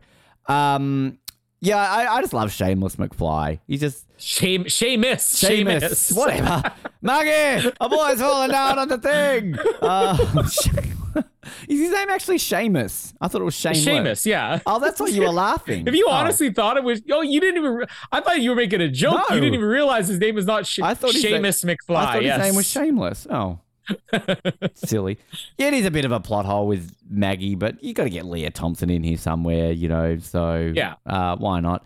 But yeah, I kind of like this thing with the rabbit and like the bullets, and it's just nice little timepiece things. Like, my mum was very much into antiques, and you know, like, she would have in the house like old style things. She would have like an old chamber pot. She didn't use it, but she would have it like on the thing, and like all of these things, like literally my mum would have in the house. And I remember, like, it was about the boom of reality TV. Do you remember they would have those shows where it was like 1900 House, and they would put Yeah. like a family back and make you live in like my mum like went gaga for those shows. And I remember I watched one with her, and they're actually really interesting. Like, let's make a family live for a week like the 1900s. I think I watched that one. It was very interesting. Well, we're covering 24, and I mentioned that Carlo Roto, who plays Morris O'Brien, that his last big thing is he hosted a show here in Canada. They did that for a couple seasons, which I thought the show was amazing. I love that. Yeah, they're very fast. Like, it's in one of these days, they're going to be like, 2000's house. People will have to not watch streaming and get a DVD out. No. But yeah, always love a good reveal. Like I loved in Back to the Future 2 when they go into the town square and you see the flying cars and everything. The Jaws. Mm-hmm. You got this one when he's walking through the bit and you see them building the clock tower. You see what the marshal sign like gone to fight the law or whatever it is. Gone to Hayesville for hanging of Stinky Lomax. Yeah, I saw that name, Stinky Lomax. Stinky Lomax, that's what I'm also known as. Marty steps in poop, because why not? And yeah, I do love the bar, like, yeah, where do you come from, the circus? But I'm surprised, like, they didn't use this bartender, like, because they just keep seeming to use, like, all the different, like, other actors. Like, is the mayor not the same mayor and, like, things like that? Like, why isn't the bartender the same guy who solved, like, you want a tab, you're going to have to order something? Like, I thought it would be, like, the same person. But the thing I love about Thomas Wilson in this movie is that, like, honestly, the first time I watched this, I didn't realize it was the same guy who played Biff. I thought this was a completely different actor because he does such a good job. Like, it legitimately took me a couple of viewings or maybe watching the behind-the-scenes documentary to realize, oh, that's the same guy. Like, I think he does such a good job at, like, making this a different character. And it's just, he's so good. And like, as I've constantly said a lot, this scene of not some dude it up, egg sucking gutter trash is just, any Australian will know that from the ratings advice video. I love the moonwalk stuff and him singing Billie Jean as well. And just this chase through the town square is just great. Although Barty should be dead. Like, he's been like hung up like that quickly. Like, come on. Yeah. But Doc, does he invent the sniper rifle here? We could have sold it for $80. Yeah, maybe. But I love that hug. Like, Marty, I told you not to come back here, but it's good to see you. Because that just always reminds me of the trailer at the end of the second one when he puts his arm on his shoulder and he hugs him. It's like, aw, look at him go. Oh, don't forget the opening of that trailer where you have the town reveal where you just go over that Hill Valley sign. Yeah. One lovely little plot hole mistake, which they point out in the Everything Wrong With, which is actually a good point. Why does Doc have Marty-sized clothing? One of the teenagers' boys has he been keeping in his little hideout for a while there, Doc? And he had them in 1955 too. Yeah. Mm-hmm. Well, he could have gone to the store in 1955, I guess. He's got a type. So I guess this is where you like. I'm saying this out because I'll forget, but like I think kind of like this is another one of these like Doc again hypocrite moments, but again you kind of are like, well, you pointed out that he's grown, but like he talks about altering history. Well, he's set up a business here. He's met people. He's bumped into people.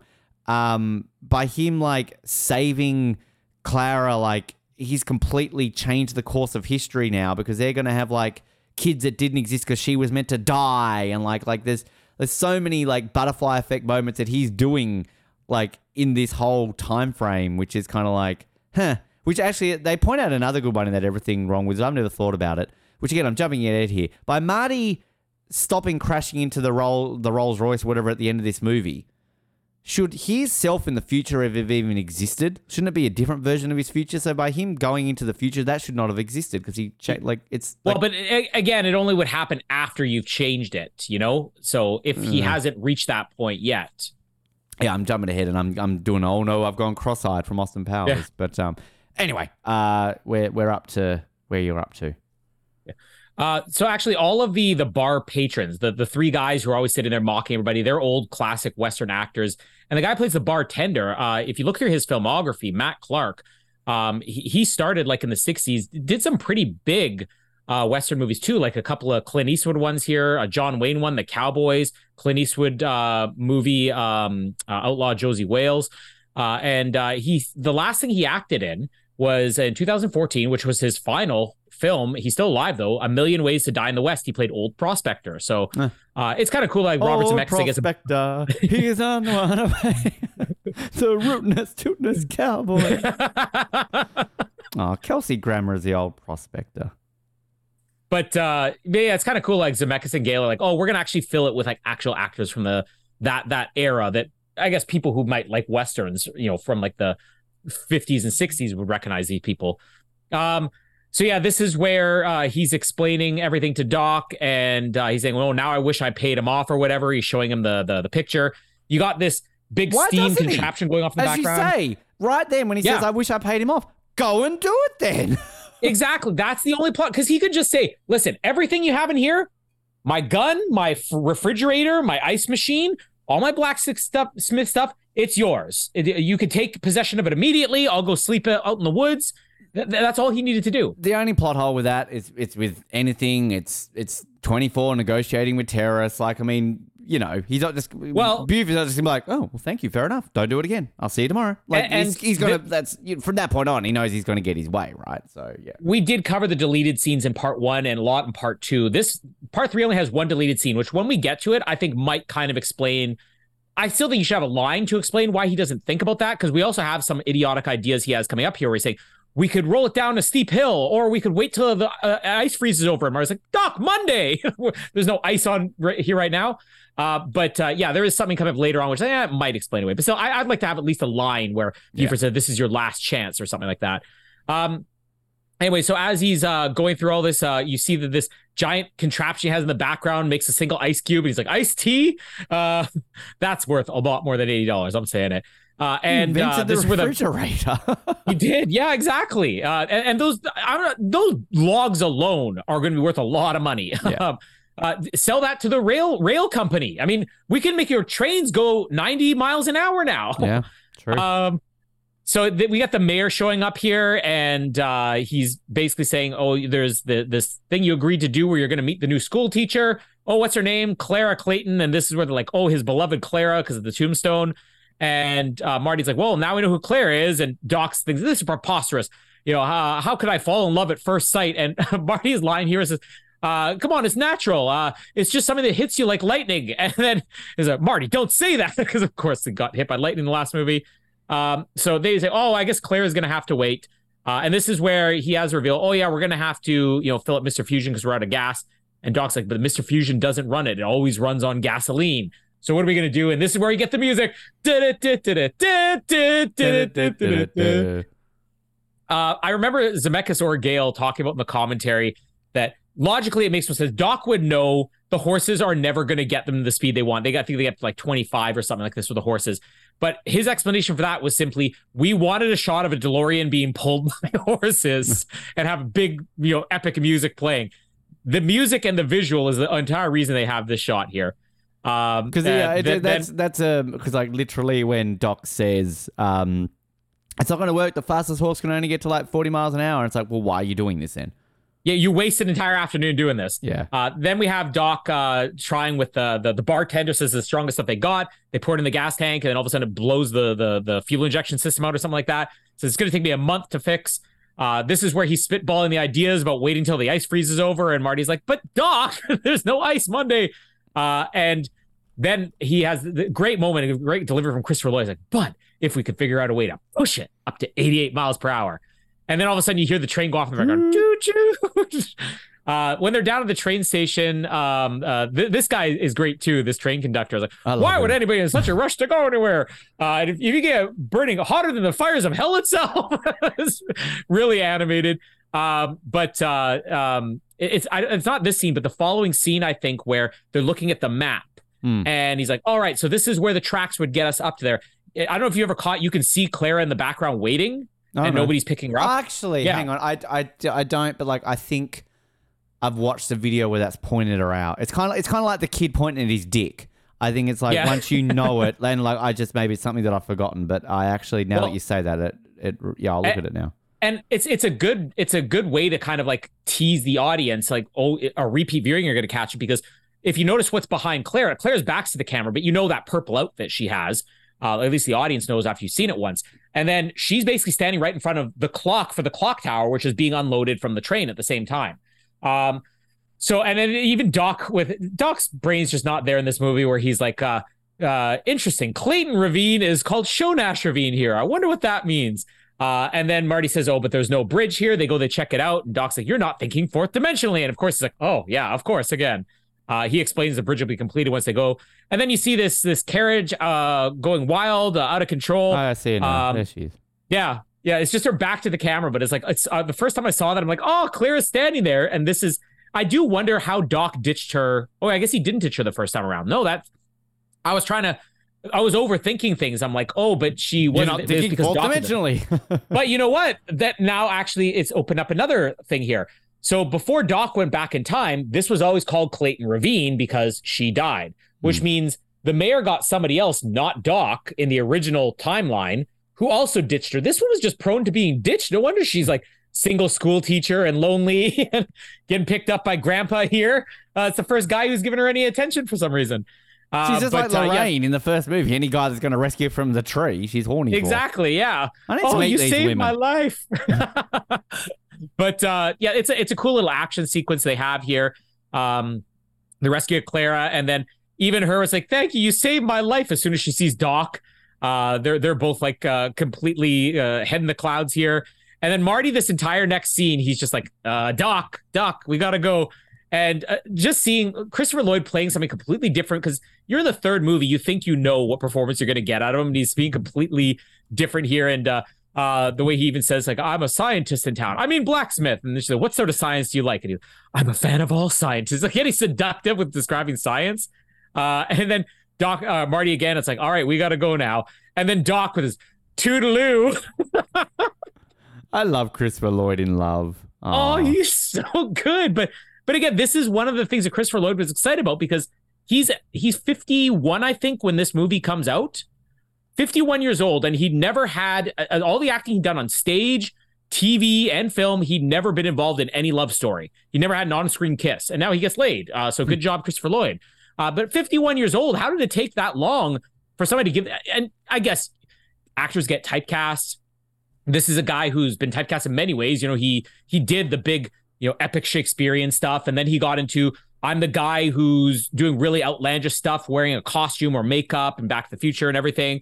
Star Trek, Buckaroo Banzai and all that. And you don't expect somebody like Christopher Lloyd to do it. But I mean, he had a couple after this. There's a movie Camp Nowhere, which I always loved, which he has another love story in that one. It's a great movie, but he handles it so well. It's interesting with certain ones like that, how that takes some time. The one that always amazes me, and it's something that I weirdly picked up on, and I think then I Googled about it, and there's a reason behind it, was that any Ricky Gervais movie that he often has a love interest. So like in, what is it? The Adventure of Lying, it's him and Jennifer Garner, him and Taylor Leone in the Ghost Town or whatever it is. If you ever notice in any Ricky Gervais movie or TV show, he never kisses his lead. Like he gets with them, but they never kiss. And it was a weird thing that I caught on to. I think I Googled it. I think Ricky Gervais said in an interview, like, he's like, well, like, you just don't always need a kiss. Like, it's just something that you don't really need. And he's like, I think he said something along the lines of, like, I don't know why they always like have me in, relationships with these people who I'm never going to get, so I don't need to kiss them. So it's just kind of like, it's just this weird thing that Ricky Gervais doesn't ever kiss his like romantic leads, which is such an oddity if you think about it in romance storylines in movies, but it's also unique. So I don't know. Next time I watch a Ricky Gervais thing, Ricky Gervais never kisses his like love interest. It's not a never thing, but another thing to really appreciate about the type of guy Christian Bale just is in real life. Christian Bale is an Oscar-winning actor and everything. It is very rare for Christian Bale to have an on-screen kiss, just because he's been married since like the early 2000s and he's that loyal to his wife. In fact, the movie, he won his first Oscar for The Fighter. And in that movie, there's one scene where he's basically supposed to be making out on the couch with a woman. And the way they film it, you're like, a woman. But the way they film it, you're like, oh, they're hiding the fact that it's one of these things where they probably got their heads next to each other. Like, let's just film them from behind. And like, me knowing this trivia about Christian Bale, I'm like, yeah, he's not kissing another woman, That's a man. This guy's loyal to his wife. That's a real man there. Whereas Daniel Craig is like, I've seen her in other movies. Get her and make her out with me. Yeah, exactly. But like, seriously, Christopher Lloyd, it's just a testament to what a great actor he is. And he's so underrated, partly because even after this, he transitioned into, let's do family films with Christopher Lloyd, like Dennis the Menace or Camp Nowhere, or things like that. And you underestimate all the range he has, because I buy this love story. And Mary Steenburgen was still in her late 30s by this time this happened. She's despite the look of Doc, again, he is aged up in this movie. Doc. He's got the. Oh, I thought he's got the look. He's got the look. Your eyes and it. Ah. But like Christopher Lloyd's like 51 when this movie comes out. Mary Steenburgen's like 38. So the real life age difference wasn't that much. But the age difference of the characters, it's just like how you don't question the age difference or even why Marty's hanging out with Doc, you know? Part of it is so much just Christopher Reeve. You're like, not Christopher. I keep calling Christopher Reeve? Christopher Lloyd. I was going to say, when you talk about that other movie, I'm like, Christopher Reeve is not in this movie. What are you talking about? Christopher Lloyd. But seriously, get Christopher Lloyd to do more dramatic stuff like this. And Christopher Reeve. Both of them, yes. Bring them back, dig them up, put them in a movie together. Buddy comedy. But I love seeing the love story stuff with him. And honestly, I kind of got mocked by you for saying that the love story of the Santa Claus 2 is better than Titanic. I 100% stand by that. Titanic's love story is really messed up and quite implausible and quite obnoxious and juvenile. But I'm putting this up there. This is a very strong love story. This is one of the best love stories of the 90s. I would put this up there over Titanic. I'm not even joking. I mean, I don't disagree with you. It's a great love story, but not over Titanic. Come on, fuck off. Yes, Titanic's love story is the worst part of that movie. But even Mary Steenburgen said that what she appreciated about this was that, of course, this is long before Big Bang Theory or anything like that. When she read the script, she's like, this is like geek love. And nobody had ever done that before. And I thought to myself, I'm like, this probably would be the first time where you just have these two people who are like, they like telescopes and astronomy and Jules Verne. And this is Big Bang Theory before Big Bang Theory existed. So I love his toodaloo here. And this is where they have the revelation. It's like, Miss Clayton almost ended up in Clayton Ravine. And then he's like, wait a second, she was supposed to fall in there. Now, this is where it becomes, this is not the plot hole, but Doc's lapse in logic, where Marty is a 17-year-old kid, so you could excuse him for not coming to these conclusions half the time. He doesn't think fourth dimensionally. Shouldn't he immediately be? Because Doc gets upset about this. Oh, we've altered the space-time continuum. No, you just saved the space-time continuum. If you're going back to the future, you have an excuse to take this woman with you. She doesn't belong there. And they even have the conversation later on where, and again, Marty's 17-year-old kid's not going to think about it. Doc, love struck, not going to think about it. But as an audience member, I'm like, where Doc's saying, Marty's saying to Doc, we don't belong here. We have to go. And Doc's saying, I want to stay with Clara. That's when Marty says, maybe we should take her with us. Where Doc should be like, you're right. She doesn't belong here either. We've messed with the space-time continuum. So this should just instantly be, hey, great. I can get laid all the time now. I'm taking her with us. Anyways, so after all this, we have the thing where she shows up at the place when they're doing the model, a repeat of the whole model thing. You gotta apologize to me. And he's like, it's great, Doc. I love that. Every time, I love that. The crudity, it's not built to scale. I know, Doc, it's not built to scale. There is something I never looked for what it was, but where you have the part in this model, which looks incredible. I love this little model train set thing they do.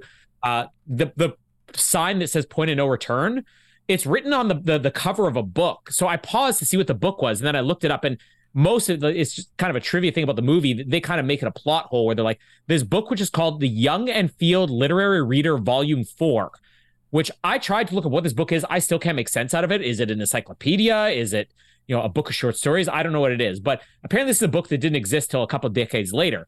But I think that's easily explained away with it. This was in Doc's luggage. Like we saw, he needed his cotton underwear and he needed his Young and Field Literary Volumes 1 through 4.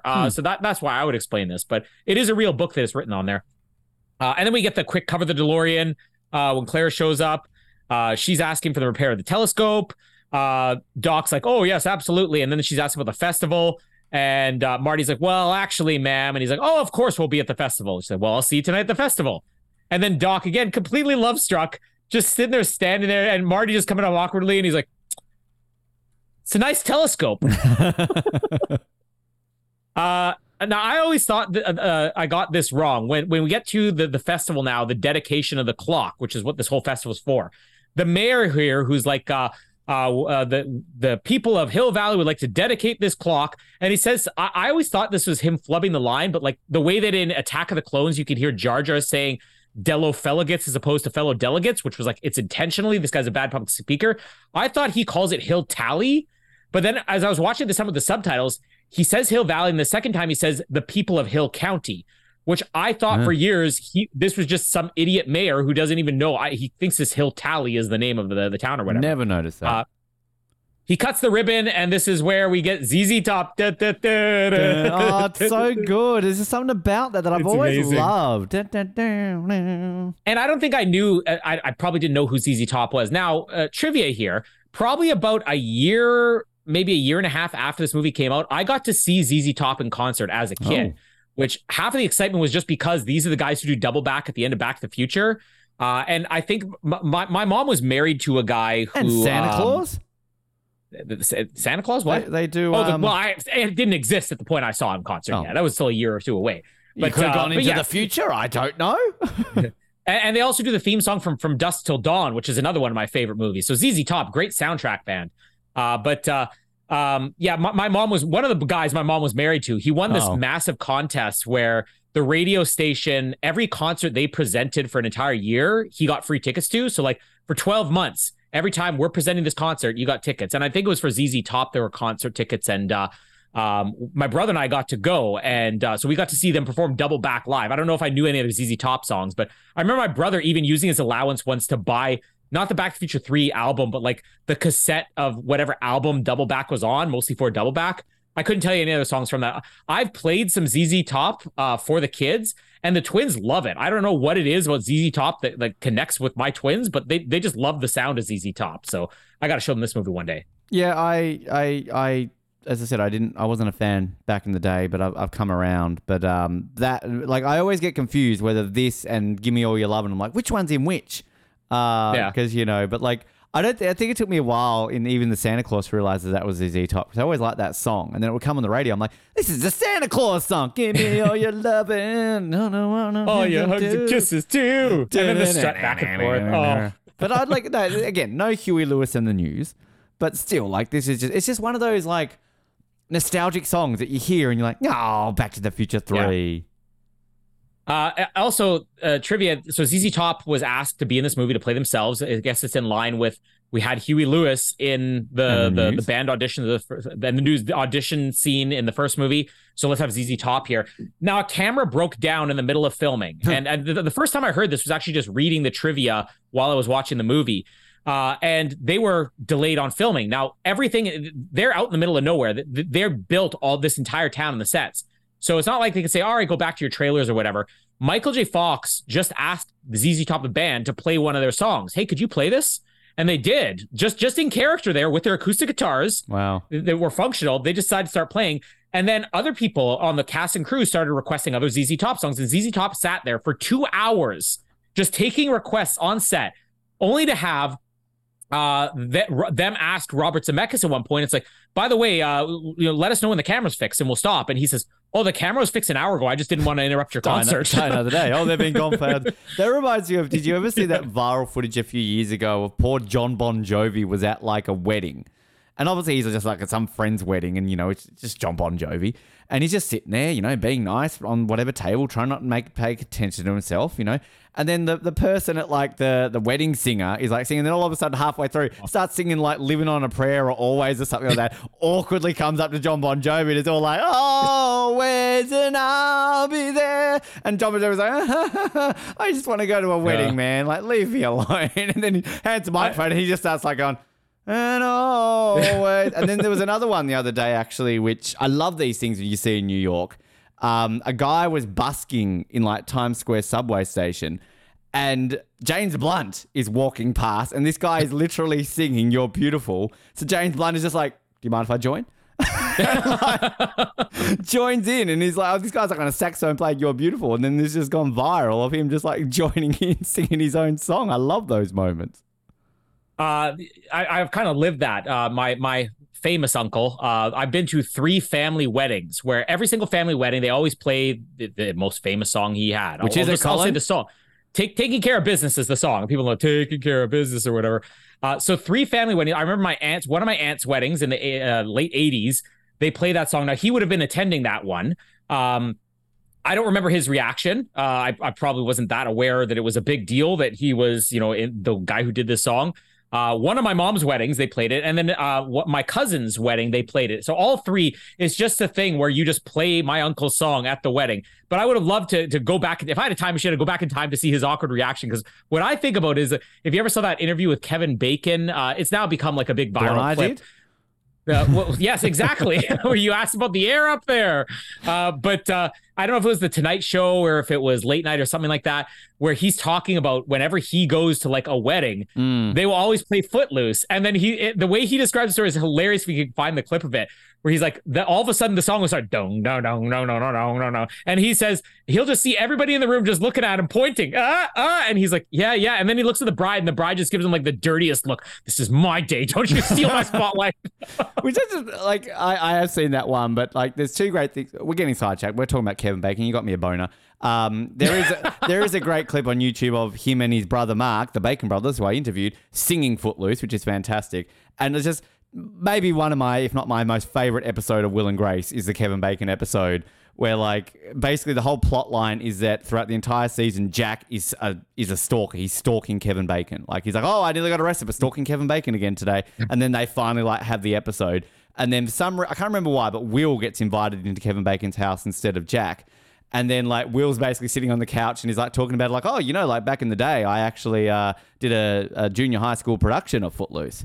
And he's like, oh, yeah, really? You should like, you should show me the dance. And Will's like, oh, no, what are you talking about? I need the music. And Kevin Bacon literally goes, and like there's a clapper and it starts playing. No. And then so Will like the Fawn, snap your fingers in the jukebox plays. Yeah, and then like literally they start getting up and they start doing like Footloose together. Oh, so good. Kevin Bacon. Now you froze there for a second. I'm like, you're love struck. This is like Christopher Lloyd. I know. I'm speechless. It's a nice story, Ben. Space-time continuum. But as the festival starts here, you got ZZ Top playing. This is where Marty says, I wish I had a camera. Now, I remember going through years not criticizing this movie, but just having the feeling like I don't view Marty as a teenager. You just view him as a character, the same you would like Luke Skywalker or Han Solo, like the hero in a movie series. And it's this rewatch I've done this time where I'm really picking up on these little things that make him a 17-year-old kid. Like in the first movie where he says, all we need is a little plutonium. Like a person who's 25 is not going to be dumb enough to think that, right? They know the world a little bit more, or they're not going to be asking for ice water in 1885, you know? And just him saying, I wish we had a camera after he has now had this picture in his possession about Doc of the whole clock tower. He should be seeing that. It's like, that's where the picture's taken. But all these little things where it's just cementing, this is a kid. He's not going to always be thinking clearly. Where they get the picture taken here in front of the clock tower. This was that final shot of the teaser trailer at the end of part 2, where it comes up with the title Back to the Future 3. And if you look at the look of Christopher Lloyd's face, it's like he's got like this double chin thing and he's got his eyes bugging out, his head's back. It looks like so awkward, his picture, his expression in this picture here.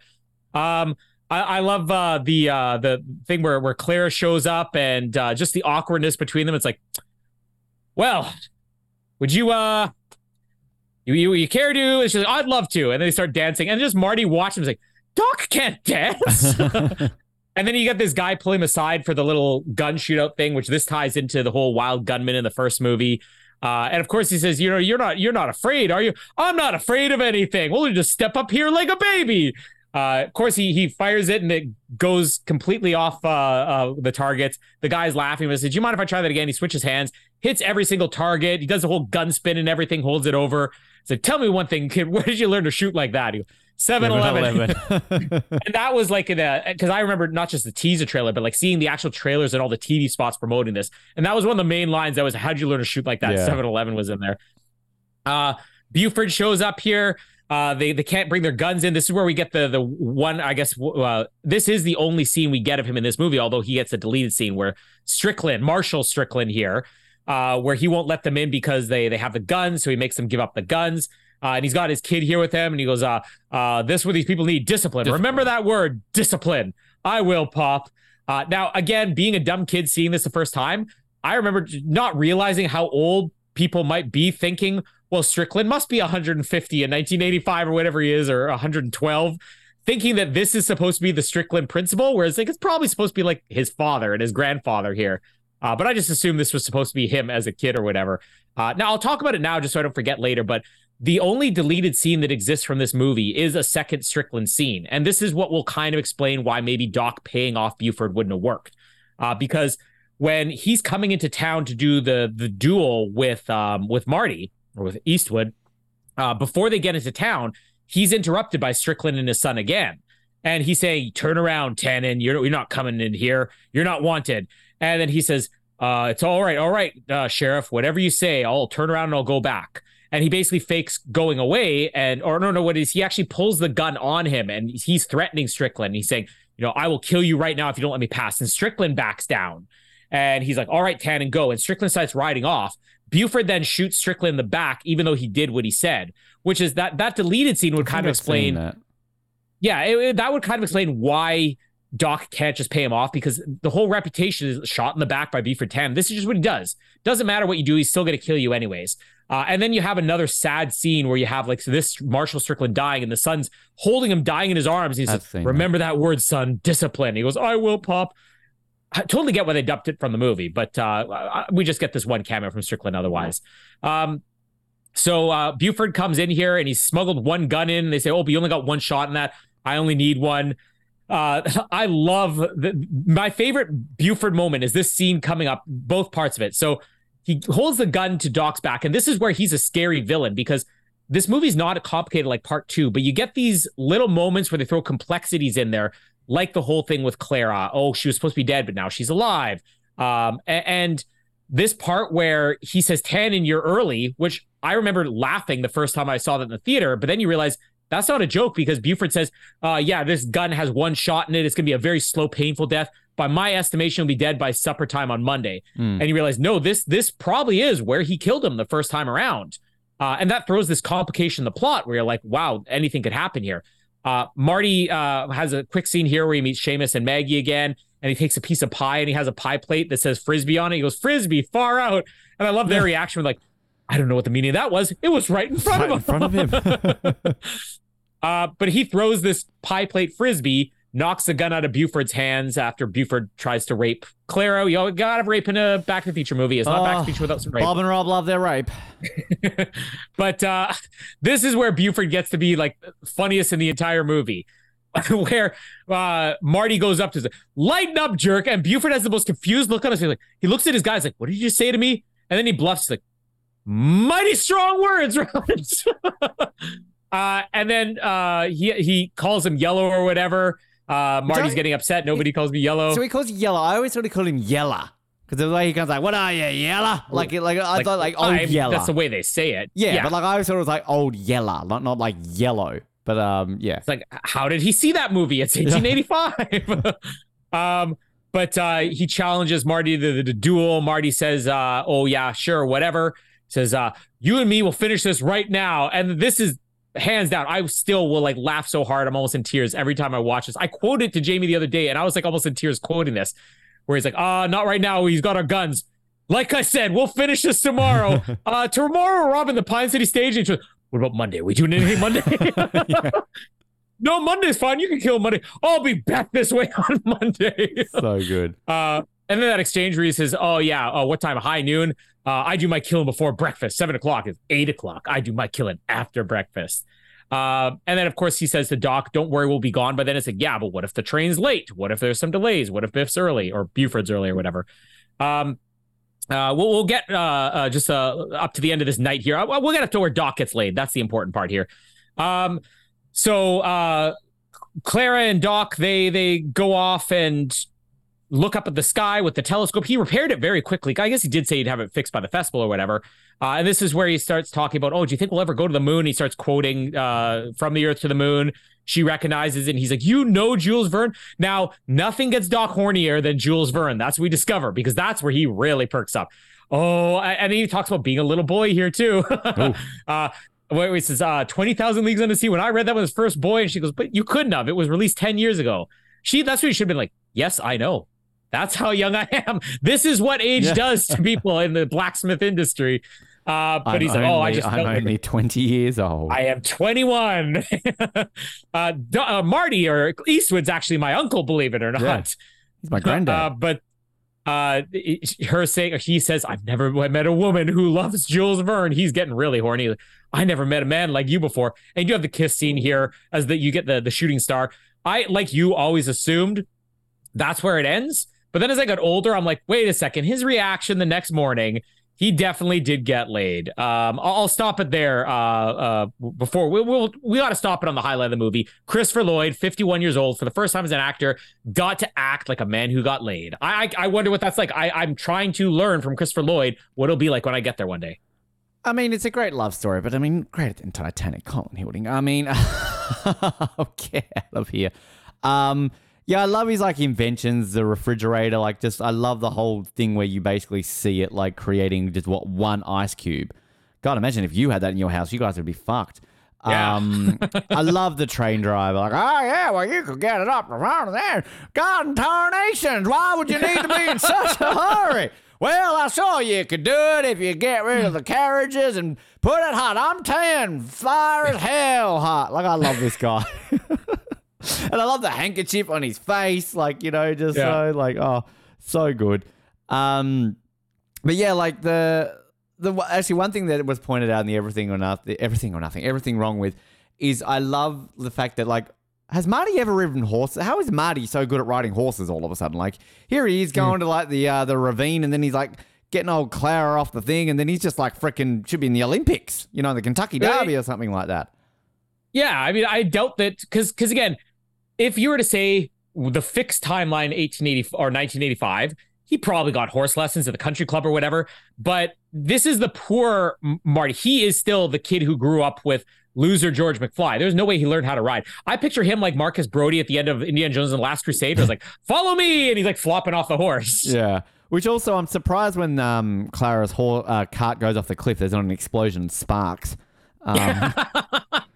So George Lucas would re-edit that if this was his movie. But I love like the chemistry between these two, between him and Clara, just the awkwardness of the house. And again, like it's like here goes Ben bringing up Casino Royale again. But like it's just like this is where I can buy a love story so quickly because like there's such a chemistry and like awkwardness, and anyone who's normal, unlike Colin, who has just met someone and fallen for someone. Like the whole idea of love at first sight. Like it's not love at first sight, but there's always like a thing like that's quickly there, and it feels natural. Because again, I should be nitpicking this movie. In less than a week, they're falling in love, but like it's just the way that it is done and mannered. And it's a good point you make about the Big Bang Theory, because what other real like geek movies or Revenge of the Geeks? I mean, the 80s had a big thing about geeks, but that was always like the geek getting with the hot cheerleader. Like that's what it was. You never really had two geeks falling in love, you know, and that's kind of it's you know, this is more attuned to what we're like than, you know, Revenge of the Nerds, cool people. I love them. My favorite bit of the model bit is the way that Doc's going like, kick to the DeLorean and back off the train into the point of no return. Like, up to 88 miles per hour. I just love the way like he just says that, and we're only missing the moment. Like I always think it like catches fire, but it's like kick to the DeLorean. I just love the way that he just overemphasizes it and everything. But it's also like it's a rehash of the scene from the first movie, because like in that scene you've got Lorraine coming on to the house, and then with Marty, and then like Doc's in the background being all like awkward, and now it's all Marty in the background being all awkward. So it's kind of like, you know, difference here is that Doc's into it, whereas Marty, well, maybe wasn't into it with his mother. Mm-hmm. Such an 1880... He was. Such an 1885 thing where it's just kind of like, oh, everyone's going down to the local festival. Like nowadays, it's like, oh, I'm going to leave the house. Oh, I'd rather stay in and watch something. But is it just me? Here's a weird thing. Apparently, this is the episode of Bringing Back Mighty Ducks. When you see, like you talk about the derp face on Christopher Lloyd, when you've got Michael J. Fox standing next to the clock, does he not look like Emilio Estevez? Like, look at that picture of him standing there. He looks like Emilio Estevez. Like, I'm like... Yeah, and it's not just because they're both short. You're right. Yeah, Gordon Bombay's in this movie. For God's sake, I'm not Michael J. Fox. Emilio Estevez, good Marty McFly. That would have been good casting. Yeah. Yeah, that would have... At the time period, he was age appropriate, everything. Did Michael J. Fox and Emilio Estevez ever do a movie together? Where's that? 6 degrees of bacon. Find out. 6 degrees of Kevin Bacon. I'd work on that. When are we getting Emilio Estevez on this show? best thing he ever did, avoid season 2 of the Mighty Ducks. So just saying that. Have you found? I'm looking this up while you're looking it up. We're probably going to find it at the same time, aren't we? Michael You're going to find it quicker, right? J. Fox, find link.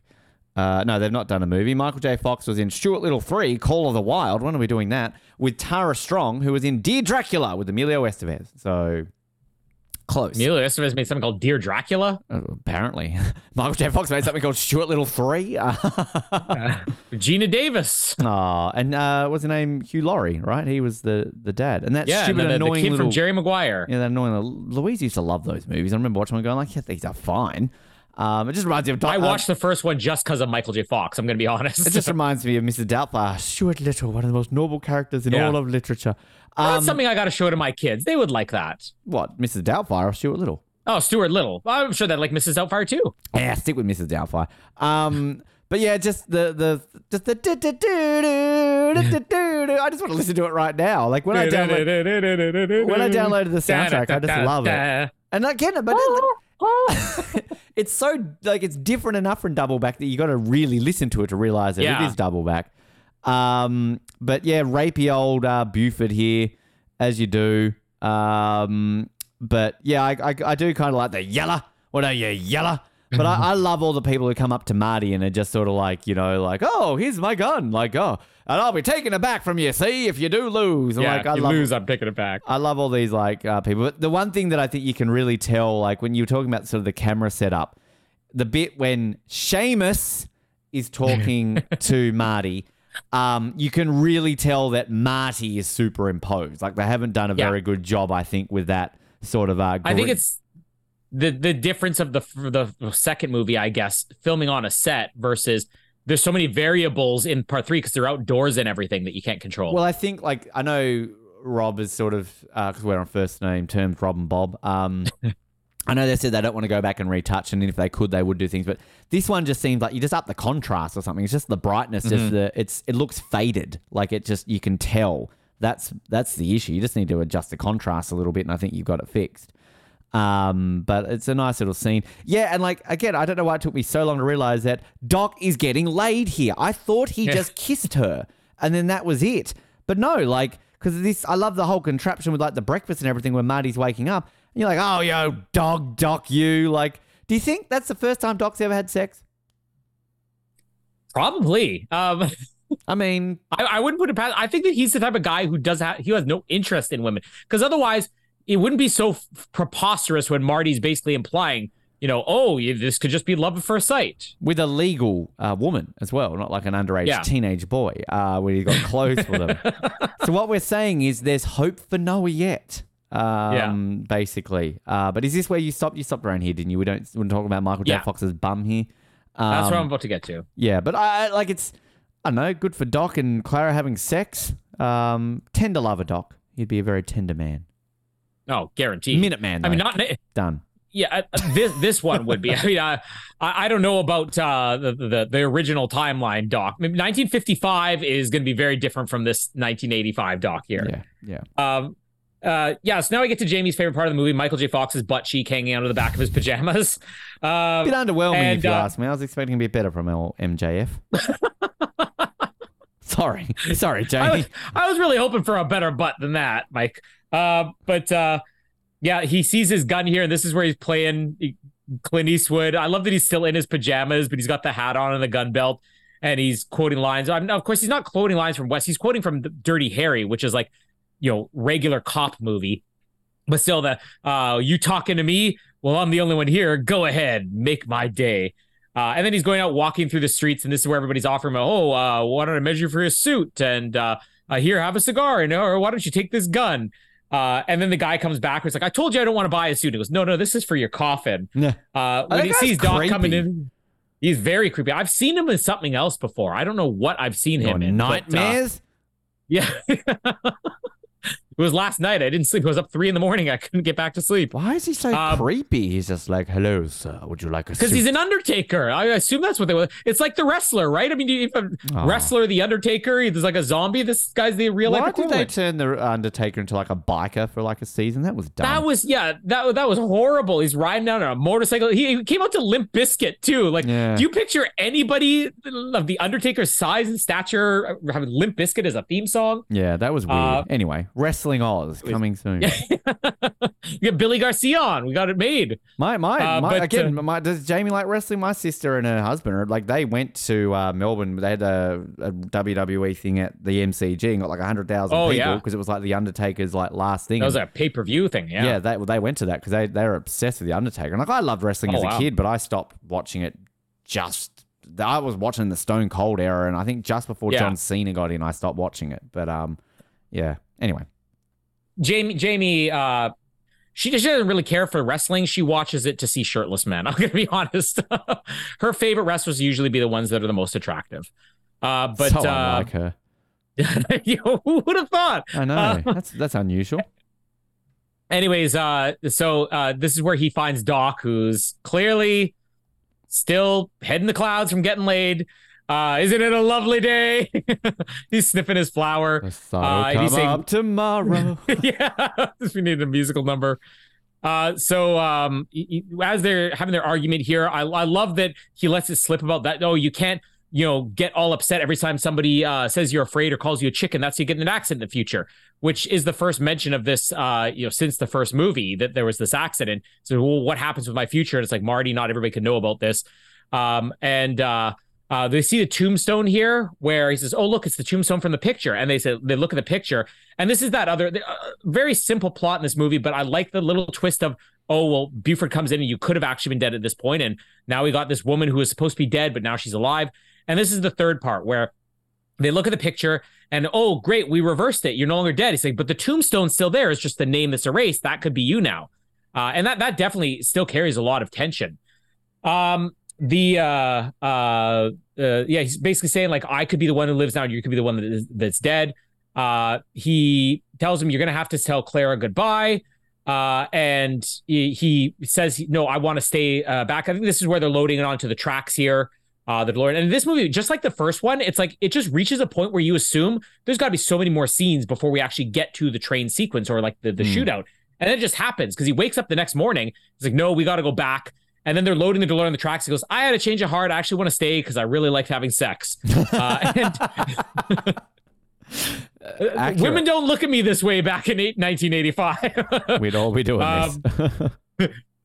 But this is a really good dramatic scene here. And this is what Zemeckis and Gale said that they wanted to do this movie where they're turning it on its head. Doc is now the one who's not thinking clearly. And he's saying, no, I this is what I need to do. And Marty's like, start thinking as a scientist. What's the right decision up here? Marty is the one who says, again, what's right in the audience's face, take her with us. If you leave her here, you're screwing up time more than if you take her with you. That's all there is to it. But again, Doc's not thinking straight. And Marty is still a 17-year-old kid. But I really love this, just a dramatic scene here. So he goes off to say goodbye to Clara. He tells her, I can't tell you why, but I have to break up with you. No, you got to be honest with me. All right, I'm from the future. And he gives this speech, and like, this would be played like it's a joke, but he's actually legitimately just trying to be honest with her. And then she gets upset because she thinks he's using Jules Verne against her. I love how she slaps him, and it's I've heard some whoppers in my day. I love those little funny dialogue. We recorded with like what in tarnation, like those things. Like, you don't hear people speak like this in today's day and age. She slams the door on him. Just the sad moment where Doc leaves the flower on the windowsill. You see her collapsing in the bed, crying. He goes into the saloon and he orders a drink, and the bartender's like, oh, you remember what happened on the 4th of July? And then he tells him to leave the bottle. And then when you have this guy who comes up who's talking to him. So this guy's only in this scene and then the train scene with Clara later on. Another bit of trivia I didn't even realize until I read it while I was watching the movie just yesterday. This is based on a real life guy. Now, he's not identified in the movie by name or anything, but he's got this wire that he keeps like tossing around. So this is a guy who became famous, or I guess made his fortune selling wire, got into the steel business, made an even bigger fortune in the steel business, went on to get in the gasoline business, and became the founder of Texaco, which of course Texaco has that presence in all the Back to the Future movies. So I've seen this movie dozens and dozens of times, and there's just Robert Zemeckis and Bob Gale wanting to have fun. We're going to throw this Texaco reference in here by having it be this guy, and he's got this wire that nobody's going to know this unless you read it in a trivia book at some point. Nerd. Sorry. And not the cool type either. Nerd that doesn't get laid, nerd. Pre-Back to the Future 3 Doc Brown nerd. But I love Doc's line here where he's saying, oh, don't worry, there'll be other girls. This girl was 1 in a million, 1 in a billion, 1 in a Googleplex. What is that even a real number? A Googleplex? I think it is. They say something about Google. You never that's know. why they called it Google, because it's like a certain number, like it's more than a trillion. Yeah. Googleplex. I know that. Nerd. You just killed Colin Hildy. Wow. I've got random facts on steel and Texaco ownership. You don't Googleplex. Everyone knew that about Google. That's why it was called Google. I just didn't occur to me. It's kind of like, is that ZZ Top in the ZZ Top beards in 1985? Just don't think about it. Yeah, so they have a mention about, you know what the future brings. I could tell you about the future. We do get a couple shots here of like Buford waking up saying it's early. Oh no, I'm hungry. Marty waking up saying, oh, such a good sleep. No, Doc, where are you? When they cut back here, it's the next morning, and these guys still. No. Oh, Colin. This gets to me. It's such a great love story. These guys in the saloon are just laughing at everything he says, and it's just, so what, you tell them nobody has horses in the future? It's like, no, we drive around in things called automobiles. So like, well, if everybody has one of these automobiles, don't they ever walk or run? Yeah. And it's like, yes, but for recreation, for sport. Run for fun? What kind of fun is that? Marty coming in here where he's like, Doc, we gotta go. It's like he even has the line. All three of these movies have that line, Back to the Future. And Doc like, right. And then just before they leave, he downs the drink and passes out. Or the bartender's like, no, Emmett, no. I love they have multiple times. Because even before Marty comes in, you have those guys saying, how many of those drinks has he had? He goes, none. That's his first one. And he hasn't taken a sip yet. He just likes to hold it. And then even when he passes out, you get like Marty here is like, how many did he have? And he goes, just the one. He goes, just the one? Like all shocked. They see Buford coming up as the clock's like 5 minutes before 8 o'clock or whatever. And he says, or I think it's 10 minutes here. And he says, in about 10 minutes, he'll be waking up. Make some wake up juice. And I actually try to analyze what it is. It looks like one of them is a pot of coffee. There's Tabasco sauce in there, hot sauce. I don't even know what the other stuff is, toilet water or something. Who knows? They're throwing together this wake up juice. And I love just how elaborate it is where they have the funnel, they pour it down his throat. Now step back. And then all of a sudden he gets up and dunks his head in the trough. And then he passes out and he says, oh no, that was just a reflex reaction. He'll be up in a few minutes. When Buford's outside, and this is where it becomes like full-fledged Western. Like it is directed so well. You feel like this is a Clint Eastwood movie. Come on out, Eastwood. It's 8 o'clock. It's not 8 o'clock. It is by my watch.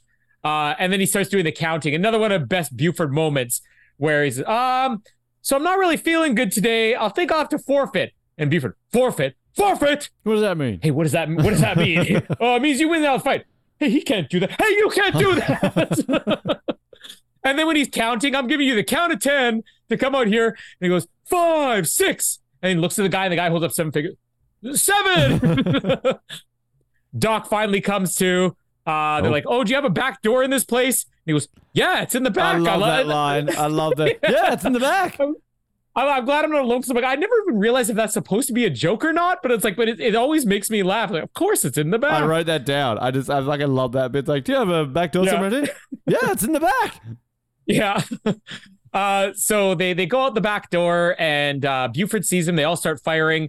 Another great reveal here is they're taking cover where Marty dives into the room and you see, I don't know if it's supposed to be like a boiler or a stove or something like that. The cover come off, which is, of course, is going to be his bulletproof vest later on. Just enough so that you catch it. Like, what is that? And you're going to remember it later on.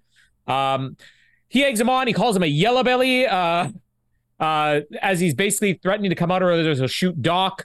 He's saying, forget about Marty, just go. This is where we cut to the train. This is where the guy, the Texaco founder or whatever, is talking to the guy next to him saying, oh, that guy was so heartbroken. What was that girl's name? Sarah? And they're like, Clara, that's it. And then she turns around. I love the way she described. I don't even know what the exact lines are. The way she described it is like a tall, strapping, handsome man with long, flowing, silvery blonde hair or whatever, or white hair. Massive dong. Like, yeah, massive dong. Definitely had never been laid before. And I love this. You know him. And she says, Emmett. She pulls the thing on the train. The whole train comes to a stop. Gets off the train. Goes chasing after him. You have this great reveal where they're about to shoot Doc, and then Marty comes out. Let's settle this now. You get the classic Western standoff, which again, it's filmed like for real. They're not treating this like a science fiction comedy version of it. This is like real dramatic Western thing. And when Marty just takes off the gun and throws it down, and he says, "I thought we could settle this like men." And you thought wrong, dude. And he shoots him. I always get a laugh just out of like the way Thomas F. Wilson does this reaction where he's like, hey. I love when he's like, hey, he's gonna like, yeah, it's like pat on the back, yeah. Yeah. No, I'm with you. Goes up to Marty, and this is where we get the call back to the Clint Eastwood movie from the last movie, where all of a sudden he gets up and he's like, "What's going on?" And he tries punching him, and he hits the bulletproof vest. He takes it off, or the cover from the thing he's using, bulletproof vest, hits him over the head a couple times, which he definitely killed Buford Tannen by doing that. Yeah. I do wonder how this changes Buford's reputation. If he's like the fastest gun in the West, you know, does 1955 Biff just have a reputation of being like, oh, these Bufords are all cowards, they're all losers, or he probably just recovered from this quickly and people forgot about it. Hits him into the manure. Of course, we have to have him go into the manure, and this time it's green. Oh, a little bit more disgusting this time around. Wow, mine can be. I'm not. Depends on what I've eaten. Depends on my mood, I guess. Blue cordial. If the mood strikes me, sometimes I like to pinch out a green one. I don't know. Blue cordial always made my poo green. There's what is it? I think there's a certain cereal that I remember my mom bought us once as a kid. It was gummy bears. You know, they made like a gummy bears cereal once as a kid. I remember mom saying, like, she probably threw away the rest of the box because it made all of our poos purple. Like, I've seen green before. I've seen even blue, right? But like purple poo, like she threw that box away and said, we're never buying this stuff again. I feel we've had this conversation on air before, and that's sad. Should be a one-time conversation, and yet here we are. Yep. This is where Lad Undercover's like, yeah, it was definitely back in Terminator Salvation, 2018. Yeah, we're very meta on this show. We're going to repeat the poo jokes. Whoopee. And then when they look at after he beats him here, they look at the picture and the tombstone disappears. Now I do wonder, like, somebody's going to buy that plot. Like, tombstones fill up. You basically go from one to the next. This would just now say, I don't know, Greg Smith. Or well, something like Noah Groves. They broke this tombstone, but in the picture it's an empty plot. Yeah. You would see some other tombstone there. Like, it's not like they're like, oh, we really were hoping that either Emmett Brown or Clint Eastwood would die. Let's just skip this plot. Let's move on to the next one. Noah Groves. And who paid for Anthony Rocky. Yeah. As they're riding off in the sunset here. Yeah, I love the moment where you just Seamus, like, the way Michael J. Fox just does this thing where he's like, he holds up his fist like, hey, buddy. Hey. Way to go, champ. Yeah.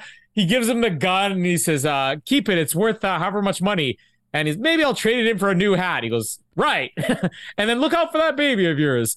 You're right. Like, Seamus is such a small character, but he's so much fun. And I think that the 2015 stuff was all just done as like such an over-the-top joke. That it's kind of nice to just see somebody playing dress up, and it is just like just a regular dramatic role. They take off just as Clara's riding in. I like that little timing thing where you see them ride off, and then almost in the same shot, Clara comes in. She goes into the lab and she uncovers the DeLorean or whatever, or like the model of the DeLorean where it has time machine. Why Doc felt the need to write time machine on it, I guess him and Marty definitely knew. Everything else here goes pretty quickly. I mean, so basically the train sequence. Now this music, like, it's on the soundtrack, it's 3 parts, and what always frustrated me is that I had like the original soundtrack where they're out of order. It's like the second track on the CD was whatever the title was, Train Part 2, and then you get like Train Part 3, and Train Part 1 was like at the end of the CD, which made no sense. But you play these 3 back to back, it's like this massive suite, like a great best music maybe in the entire series. I love what the grab onto the train, which, by the way, some stunts obviously have to be done, but like by stuntmen, but it's actually Michael J. Fox and Christopher Lloyd who ride up to the train and grab it. In fact, even Mary Steenburgen said that when the shot where she rides up, to grab onto the train. She says she literally had to ride up, and it's her hand who grabs the back of the train. It's only when the cut to the shot where she pulls herself up that it's a stunt woman, but they had to learn how to do this for real. Another trivia bit, Clara's dress, I don't know, I'd have to go back and watch this now, but the color changed because the design was so specific of having to be this bright purple, and they didn't realize that like a couple hours of filming in the sun, and this thing basically turned pink. And so throughout the course of filming this entire train sequence, which took several days, they had to keep making the dress every day. They're like, this thing turned pink. Like, you got to back up. Okay, I'll give you the backup, but I'm going to have to make a backup to this backup because every day we're going to film, and by lunchtime, this thing's going to turn pink. So they had, I don't even know how many of these dresses they had to go through. I love, maybe the second biggest laugh I get in this movie, aside from Buford's stuff during the earlier scene at the festival, is where they get up and you see that our famous train conductor here, is this a holdup? And they sort of look at each other like, it's a science experiment. That's funny. Now this train was real, and this is the trivia I said that actually ties back to the first movie. In the original first movie, we talked briefly about how the climax was supposed to be them driving the DeLorean into a nuclear explosion, or originally it was a fridge. Which, by the way, I didn't even mention on that episode. I found it after the fact, as I watched more of the making ofs, that Indiana Jones and the Kingdom of the Crystal Skull, the reason Steven Spielberg put the nuking of the fridge in that movie was a nod to Zemeckis and Gale, because he remembered the original script of Back to the Future, which ended with the fridge time machine being in the middle of a nuclear explosion. So when he made Kingdom of the Crystal Skull, which he also was like, this is going to be taking place during the same time period, I'm going to throw this little joke in just that they'll get where we nuke a fridge. Now nuking the fridge has become the most famous thing ever. Spielberg even says on that, like I think it's Spielberg even referencing and saying it. And that little joke that I did has now become the most hated thing in movies. Wow, that's cool. But the other part that was deleted for budgetary reasons was during the town square chase sequence, right after the "Give Me a Milk Chocolate" scene, where Marty makes the skateboard. The way that sequence was supposed to end wasn't that shot where he runs over top of the car and they crash in the manure truck. It was supposed to be Marty skateboarding right across a train track right before a train came, and then the train comes and Biff has to slam on his brakes and he just misses him. While they were scouting that, they realized there was only one like actual, I guess, era specific that didn't look like a modern locomotive that they could use, and there was only one rail that it ran on, which was out in the middle of this desert. So when they got to Back to the Future 3, they'd already done the legwork. They knew where they could film this. They knew where this last existing 1800s locomotive existed. So this locomotive is real. The only part where it's not real is where it goes over the cliff at the end of the movie. Otherwise, everything you're seeing is it is an 1880s locomotive that's still in existence. I don't know whether this driver's real. I'd like to think he is, though. But yeah, the science experiment line, I love that one. When they set the time when Marty gets into the DeLorean and Doc's still in the what do you call that, the engine, let's just call it the engine. Locomotive. Engine? The locomotive. When he's in the locomotive, when he says set it for October 27th or whatever at 10:05 a.m. or something like that. Like, again, like, it doesn't make any logical sense why you would not set this in the middle of the night. You're just asking for people to be witnesses to this or to kill somebody who's crossing that train track at whatever time of the day where there's no train coming by. But still, it's fun. When Doc's starting to make his way out to the train, this is where Clara comes and she pulls the horn. I love some of the stunts they have here, like Clara getting blown apart when the first explosion happens, the logs that he treats, the first explosion, and you see the sparks and she flies back to golly. Because she's got to, you think she's about to swear, and she's like, golly. Yeah, exactly. Tarnation. She just had sex. She should be saying dirty words.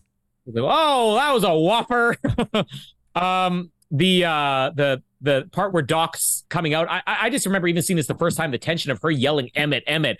And in the background, you could see her, but like Doc can't see her because she's too quiet. She blows the horn. So Doc has to come back to get her. Faces. They're like, what's going on back there? Horns being blown? Yeah. And when he's trying to get back and then the boiler's about to blow, even just Michael J. Fox, the way that Michael J. Fox can just sell the drama of this, just with these little lines, the boiler's, the third log's about to blow.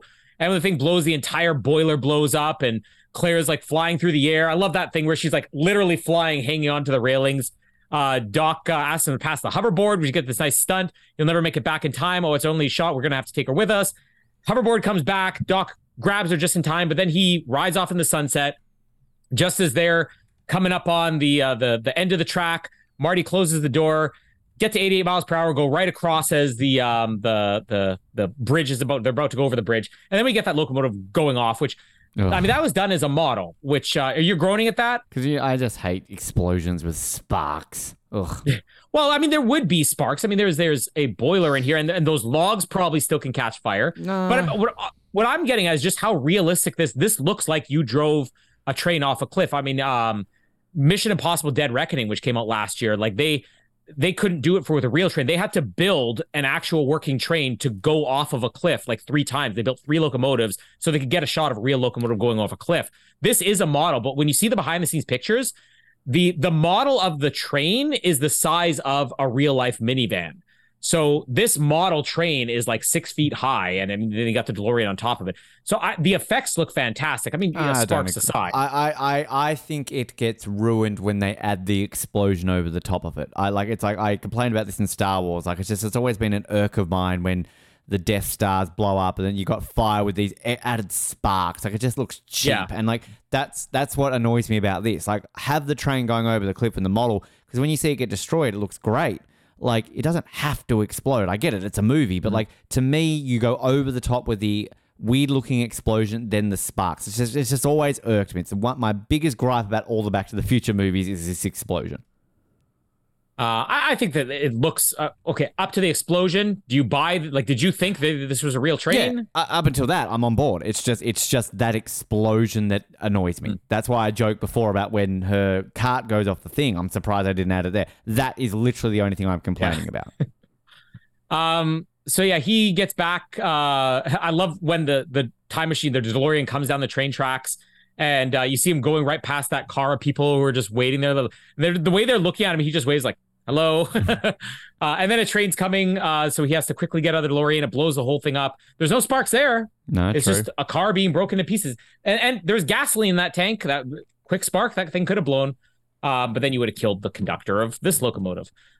So he runs back to pick up his truck, and this is where you get Biff. I love this little moment with watch it, Butthead, as he's taking the stuff off his truck, and I think he said, "Hey, Butthead," and he's like, "Watch it, Biff." Oh, Marty, I'm so sorry. I absolutely love the wimpy 1985 Biff Tannen that we get here. And especially like, you're going cowboy, huh? And then right as he's about to leave, you get Biff again saying, "I really like that half, Marty," and then he's like, "Thanks, Biff." Now, when the family comes out here, I don't know if you ever picked up this, but I've never noticed it until now. Mark McClure, who plays Dave, his hair has gone very gray since yesterday morning when he was having breakfast at the table. Probably something you only notice when you're watching it in high def, but like, yeah, he's definitely got a lot more gray hair here. We didn't even talk about in the last one the reason why the sister, Linda, wasn't in part 2. It was because at the time they were filming part 2, she was pregnant. And then she'd had her baby. They're like, well, we got to put you in the third one. So she comes back for this third one. That's the only reason she actually wasn't in the second movie. But then they made sure she was in this one here. Of course, George, not Crispin Glover, is just standing in the background here as everybody else comes out. He picks up Jennifer. Now, this was the trivia with the only scene that they filmed during production of part 2. And it was just because we've got this one house with the swing. It's the same reason why in Attack of the Clones, they filmed that final shot of Revenge of the Sith, the Uncle Owen and Aunt Beru with the baby in the sunset. Because George was like, why am I going to fly an entire crew out here for one shot? This was the only location that repeated from 2 to 3. So like, okay, we're going to do a nighttime shot of putting Elizabeth Shue on the swing. Let's get that junky car out of here. Let's take the bars off the windows. Morning comes, we get the shot of him in his Western outfit picking her up here. They're in the car, and she's talking about this weird dream she had. And then when he drives past the sign for Hilldale, he goes, "This is where we're going to live." Oh, I mean, we might live one day. That's because it wasn't a dream. Flea pulls up. We got to have a Flea movie on the Oz Network. Another Flea one. And he's like, I kind of wish Flea would do more acting. Like, he's definitely an over actor, but like, he's an intense guy. The way when he's challenging him in the race, what are you, chicken? And he's like revving the engine. He's like this guy is really coked out on set. Give it away, give it away now. Yeah, he's getting ready for it. Yeah. When they speed off, Marty, of course, goes backwards. Jennifer knew what was going to happen. And this is when she realizes, oh, we changed the future. So she looks in that fax, the year fired fax erases. they see that the train has broken apart the DeLorean. He says this is all that's left of it. And then he picks up the picture. He says he's going to miss Doc. And all of a sudden, the whatever you call it starts coming down, the barriers, the rail crossing thing. Racial and there's nothing barrier. there. The racial barrier, segregation is back. 1985 fashion, the Reagan era. But there's nothing there. And all of a sudden, they get blown back through the air. And you get the steampunk engine here, the Jules Verne's type engine that shows up. Doc, I do like that they actually bothered to age Doc again, like put some of the makeup back on him, like the old age makeup back on him, even though it's unnecessary. And he's saying, meet the family. You got Clara here. You get introduced to her sons, Jules and Vern. And of course, the famous thing here is the younger son, which is Vern. There is a shot where he's pointing down and he's mouthing something as he's pointing down at his penis, which of course, I think the actual kid has come out and said, oh yeah, when we were filming this scene, I kept having to go to the bathroom, and Robert Zemeckis just said, if you have to go to the bathroom, give me a signal. And one of the times, who knows why they decided to keep it as that shot in the movie, one of the times when they were in the middle of filming, he's pointing down saying, I need to go pee-pee.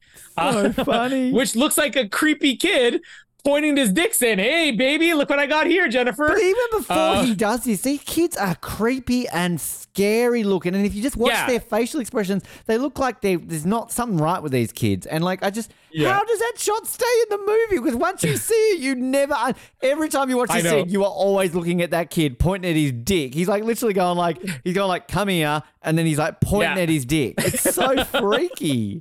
It's like there's another. You want something worse than that. What you need to do is you need to watch. Even just look up the YouTube video of it.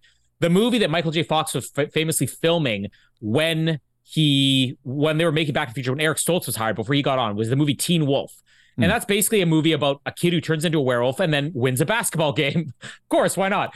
At the end of that movie, there's a shot where the camera pans out as all the people in the stands are cheering, and there is a guy that snuck out. He actually undid his pants, and you can see. Far away, you can see his penis flopping out of his fly during as the closing credits start. Yeah, but this is something that somehow made it into the movie. But yeah, anyways, I love this final scene between them, even though, again, it logically doesn't make sense, where Jennifer's asking, like, why did this fax erase? He goes, because the future hasn't been written. Nobody's had. Make it what you will. The future was written before. It was just written differently. All that's happened is you have changed one future, and you're probably going to get in a fight with Needles at school or something. I'm not saying that's going to happen, but it's like, it's this great moment. It's this great way to end the movie. The future is not written, make your own future, make it a good one. He gives him the picture. And then he says, where are you going now, Doc? Back to the future. And he goes, no, already been there. And then you get this hilarious thing of the train converting the hover thing. And then this train flies off in the sky, and then double back plays. Complaints aside about how it doesn't really make any sense. Perfect way to end this trilogy in the most cartoony way possible. And you want to know that Doc and Marty got to see each other again. I remember how upset I was as a child seeing this at the age of 8 or 9 or whatever I was, and seeing Doc riding off of me like, I can't believe he's never going to see him again. So this is a happy ending. It's ridiculous and it's fun. I love it. Fun fact, I actually always get my penis out in every single episode. If you watch back every episode of the Oz Network, you've just got to watch carefully, but it's very small. So you've got to like, that's why we don't do video episodes. Collins was like, Ben, just put it away. Put it away, put it away, put it away now. Do you like the Red Hot Chili Peppers? I think that I've talked about this with Jamie. I have no problem with any Red Hot Chili Peppers song, except that they are like the most overplayed band out of the 90s ever. I was trying to play Jamie some U2 earlier today, and she was just complaining about how bad U2 was. So I started playing a song she wasn't familiar with, and she's like, oh, I like this song. I'm like, yeah, it's just because you're not sick of it. You hear it enough that you just are conditioned to, I don't want to hear that anymore. And Red Hot Chili Peppers kind of like with me. I don't mind any of their songs, but I will usually turn the channel if a song comes on the radio just because I've heard this so many times. I'm getting sick of this U2 vitriol that are on our podcast. What's wrong with U2? And we back U2. It's Noah and Jamie that are the problem. There's a great account on Instagram. It's called like Meme This Song or something like that. And basically they've got like an AI generator where it's called like Ruin This Song. And they'll literally get like, I don't know, a Justin Bieber song, but they'll do it in like a 1950s Howdy Doody style. And it's really, really clever. So they literally do ones where they're like, every Red Hot Chili Pepper song ever. And they literally got this like song and it's just generified. It's like, oh, man, out of gonna mention California. Do, mention California again. Like it's just so standard. And then there's like a Pearl Jam one where it's like, how they sing on a... That's it. Oh, yeah. It's hilarious. I think Adam Sandler, he once did like the Pearl Jam thing where it's actually subtitles and nobody can understand the words that I'm saying. Well, that's Weird Al when he's doing "Smells Like Nirvana," and we don't know what we're singing.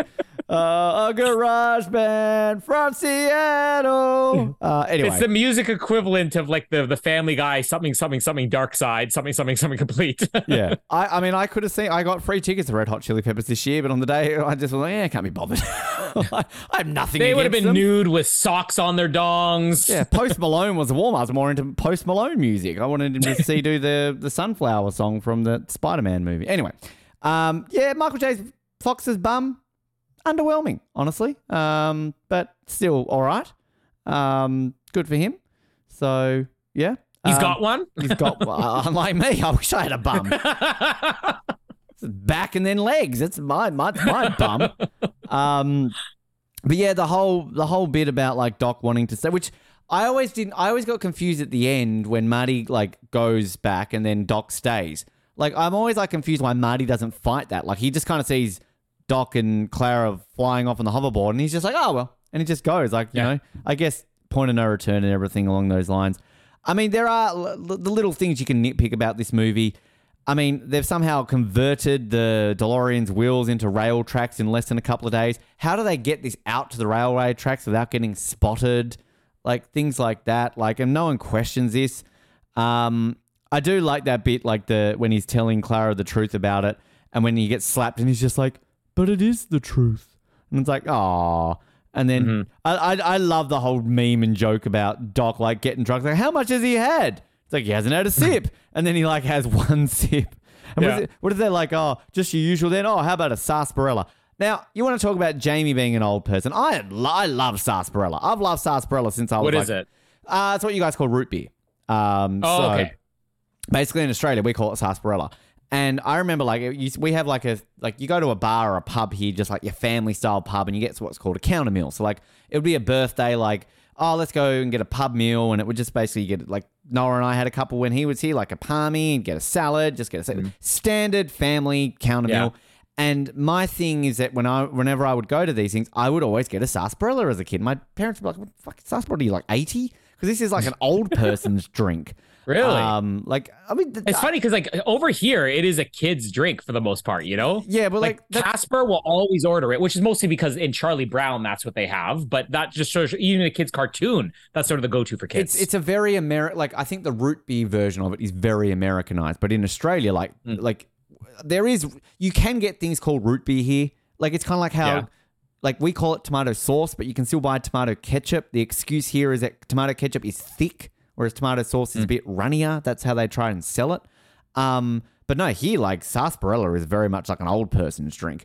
But anyway, I love, do you like root beer / because it's almost got a licorice taste to it. Yeah, it's actually, I'm not huge into soda, but that would be one of my go-tos. Actually, funny story, completely removed about Back to the Future, but I may have even told this before. We had a cat. My go-to snack was, all right, if I'm going to go to the store, I'm going to get some dill pickle chips and then some Barks root beer. And this is the cat. Oh, I think I did share this. The cat that loved any bad breath. First thing, you would wake up you'd wake up because this cat would have its snout in your mouth as you're snoring. But so anytime you have anything with a strong flavor, a strong smell, you got to breathe in this cat's face. And this cat, nobody who not watching the video will see this, but Ben's reaction will kind of tell you. I'm like, come here, Tucker, or whatever. And I'd eaten some dill pickle chicks and drank a couple of sips of this Barks root beer. And I breathed on the cat. And the cat actually went this look of euphoria, and it was suddenly it was like a horrified look. And this cat learnt what root beer and dill pickle chips look like. So if I pulled it out, I came home from the store, this cat would actually run upstairs. It was that terrified of the smell. Oh, kitty. Oh, I love cats. Yeah, it's you call them floats, like root beer float on an A&W. Oh, yeah. We had A&W in Australia for 5 minutes and tied in with KFCs and they disappeared. But I know that's a big thing in Canada. But in Australia, for some weird reason, we call a float a spider. I don't know if we've ever talked about that. So Hider. Yeah. So if you say in Australia, I want a spider, it's what we refer to as a float. So that's not a spider. This is a spider. Yeah, it's weird. Like we have hot chips and like we don't call them fries, we call them chips and potato chips. Like we're a weird country. But the fact is, sarsaparilla, like a root beer float, is a good thing. When the first time I ever went to America and Canada and I saw a root beer, I'm like, oh, I've got to try. Is this exactly what sarsaparilla is? I had a sip, like, yep, this is just sarsaparilla. Anyway, Ben teaches you the facts on the Oz Network.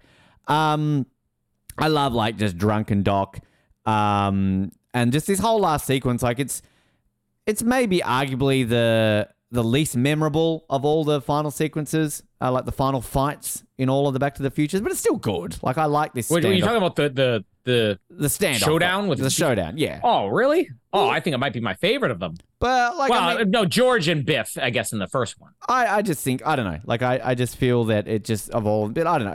I still like it. But I like. Is it a bit of a plot hole when like Biff Tanner gets arrested and the lawman comes in and is like, "You're under arrest for the robbery of the whatever stagecoach," and it's like, well, you could have prevented that, guys. Like you heard about that yesterday. So like, if people died in that, that's on your hands, Sheriff. They literally told you at the festival. I remember watching this for the first time and like thinking like, fuck, Marty's dead. Like, like I'm like, oh my God. But no, that's one of my favorite like moments in the entire trilogy is just Tannen walking down the street going, ha ha. And he's like, I wish we did video because he's kind of got that look in his face, but he kind of like bends down and crouches and he's like, hey. And he's like, hey, your man killed another one. Do, do, do, do, do. It's a great scene, but I love the manure. I hate manure with like the green stuff in it. But again, talking about like changing history, like, I mean, calling it right now, should the whole timeline not also be altered again? Because, I mean, this guy killed people. So there are people that he killed. There's people that he affected in Hill Valley that are no longer affected now because he's been arrested. So, again, not necessarily. Like, obviously, we didn't really talk about it in the first one, but the whole implication was that by George standing up to Biff and then changing the future that way, but it all changed for the positive. I mean, maybe sometimes, like, going back in time and righting a wrong doesn't necessarily, is a good thing because who knows? Like, I mean, if you did kill baby Hitler before Hitler did bad things, maybe there could have been a worse Hitler and then we could have been even worse. Maybe it's kind of one of these things where it's like, well, maybe we need to keep Hitler because what Hitler did isn't as bad as like other Hitler. I don't know. Like, so, whoa. I mean, just saying, just pointing out you could stop 9/11, but maybe then there could be a bigger 9/12. Like, I don't know. So like the whole plot of the Family Guy story when they go back in time to stop 9/11, like they literally talk about that, like, you have to let 9/11 happen because otherwise this will become worse. But yeah, the last sequence is like great. Like I like, there's little things that are kind of a bit like they're clearly done for plot's sake. Like let's add green, yellow, and red things into things. Kind of makes no sense, but like it's fun. Like it adds a bit of drama to it. It's great action sequence. The music to it is fantastic. Everything about it. I'm going to say this right now. Better chain trace than Indiana Jones and the Last Crusade. Yeah, I would go with that. Yeah, no, good, right. I agree. I agree with myself that I made a statement. Yeah, you're right. I agree. What a smart man that Ben Waterworth is. Ben's like, I just want to say, I think it's better than Indiana Jones. I concur. Thank you, Ben. I don't know if this is like a sad fact that I admit, but like literally, because I live by myself, so I'm kind of used to it. And like, I've always talked to myself. It's just a thing. Like you just kind of, not like crazy, like, hey, how's your day been? Good, Ben. How's yours? But it's just kind of like, yeah, maybe I will do that. Or like, if I'm working, like when Noah was here, and I'd be like saying stuff out loud. I'm like, don't worry, I do this by myself. So if somebody sends me a message, I'm like, oh God, really? Why do you want to do it? You talk to yourself. I do that. But there are literally... You know what I do? If I see... I will respond like before I'm typing something. So I'm like one of these weird people like, and then what we should do after that. I am a talk out loud person as I'm typing. I definitely do it. But like there'll be times like I'll be like done with this recording. I'll be like, do I want to edit this now or do I want to have a shower? No, I have a shower. And then I'll literally go... Yeah, I agree. Like, I'm agreeing with myself. Like, I literally do that. That is no word of a lie. I actually do that for some reason. I don't know why. Yeah, the whole bit about him like going back at like 10 in the morning. I love the like waving at the bit. The one bit I will say that's a bit like cheesy looking. It's very Thunderball when that train's like coming towards him and he's got the reflection of the thing. It's like going so fast and somehow Marty gets out of it. I always got sad in this scene too because I get sad about the dock bit, but I'm like, oh no, the DeLorean, they can't time travel anymore. And I love the spinning number plate, kind of a homage to the first one there as well. It's really good. Yeah, everything here, like I've always liked the conclusion to this, like the whole revert the bit when like he's like reverses out from the Rolls Royce. But as they point out with the everything wrong with video, so this is meant to ruin Marty's life. Now I think they sort of say that it's because it damages his hand or something like that, so he can't pursue his music Broke career. it, yeah. But like I don't know if it's ever implied if like this is also like a legal matter because they're like, well, like this Rolls Royce has sued him because he was like drag racing. I'm sorry, as everything wrong with points out, this Rolls Royce is just pulled out into a street without giving way. So if They had the green light. They waited for the green light. yeah, like this Rolls Royce is in the wrong. So anyway, but yeah, I love the fact that nobody's come and cleaned up this DeLorean, even though it's been like an hour yeah. removed. But yeah, I've always loved like the returning train. It's kind of like it's a cool thing, even though like there are, as they point out, and everything wrong with like, is this the worst thing you could possibly have as a time traveling machine? And why does he not fly in and just do it? How does he know Marty's going to be there at that exact point in time? All the little things you can question about it. Yeah, like he even says, "Oh, I had to come back for Einstein," right? Yeah. So you came back for Einstein, what, earlier in that day? Keep your train parked somewhere. Yeah. And then just go stand there and wait. Oh, yeah. Imagine this, like Indiana Jones and Last Crusade, where they think Indy's gone over the cliff and then he comes from behind. He's like, whew, yeah, that was a tough one. Have that be the Doc just walks up behind him. It's yeah, it's a real shame that nice DeLorean. Because it would make more sense that if like Doc arrived at the moment Marty arrives back, because he knows he's there at that time in life, right? So that would make more sense if the train coming towards him is Doc. I don't know. Anyway, going back to the creepy kids, like the creepy thing about this fucking Vern kid is a bit when like Doc's like, oh, and this is Jules, and the sort of kid comes in and is like, hello, I'm Jules. And then the way that the little blonde pointed his pee-pee kid, he kind of got like, again, you can't see this, he's kind of like he just it's this weird stink face he has. But if you like, because you just can't not watch the faces of these kids, and if you look at little blonde kid the whole time, like every take, he's kind of got these like, like he just got this weird look on his face. Like this kid was hanging holding on his bladder for a long fucking time. It is seriously the funniest, almost the funniest moment in movie history. If you do not, until you see it for the first time, he like, because like you literally think at just one point he's just going like, come here, but like he's literally like, come here, and he's full on pointing to his dick. Yeah. Like this one. It's like, and like, I'm sorry, I do not buy that he was going to the toilet. That's fucking bullshit right there, mate. Like, sorry, if you're going to the toilet, you're like, oh, God, I gotta go to the toilet. Like, why would you be going like, Bob, penis, gotta pee? Like, I reckon there was some dodgy shit going on in that set. All revolving around Christopher Lloyd. But I do like, you're right. It ends on a very happy note, and the whole notion of time travel and like, it means your future is what you make of it. Like, it's like, so good. Dun, dun, dun, dun, dun, dun, dun, dun, dun. Bow, down, down, down, down, down, double back again. Down, down. I was listening to that before we started recording. Such a good high, song. low, don't know where to go. Can we do it like Noah and I did karaoke a few weeks ago? It was fun. I was very drunk. But we need, when we've promised that when we all get together one time, we're going to be doing karaoke. We need to put this on the list. No, like, double back. This is from the wrong century. High and low, and we don't know where to go. Great song, great movie, great trilogy. And Great Scott. Anyways, we also forgot that they flipped the Great Scott I and said that at the this beginning, heavy line. Oh yeah. All right. So critically, we mentioned last week, this actually did better than Back to the Future 2. So 80% on Rotten Tomatoes. IMDb, it's kind of flipped around where this is like a couple points lower than Back to the Future 2. Some of the critics' opinions. One here says Back to the Future 3 draws the trilogy to a satisfying close with a simpler, sweeter round of time travel antics. A lot of the positive reviews here seem to just be saying it got the heart back. Like this one here, Kim Newman from Empire said the film restores the heart interest of the first film and has a satisfying, complete storyline. Leonard Maltin gave it a positive review. He said it was not better than the original one, but it was leagues better than the second. And praised Thomas F. Wilson's performance as Mad Dog Tannen. Roger Ebert was one of the few negative ones where he gave it 2.5 stars. He said that the Western thing looked like a sitcom version that looks exactly as if it's built on a back lot somewhere. I'm actually going to commend them. Everything here was built for real. This isn't a back lot. They went in the middle of the desert and constructed a town. So I think this looks really good.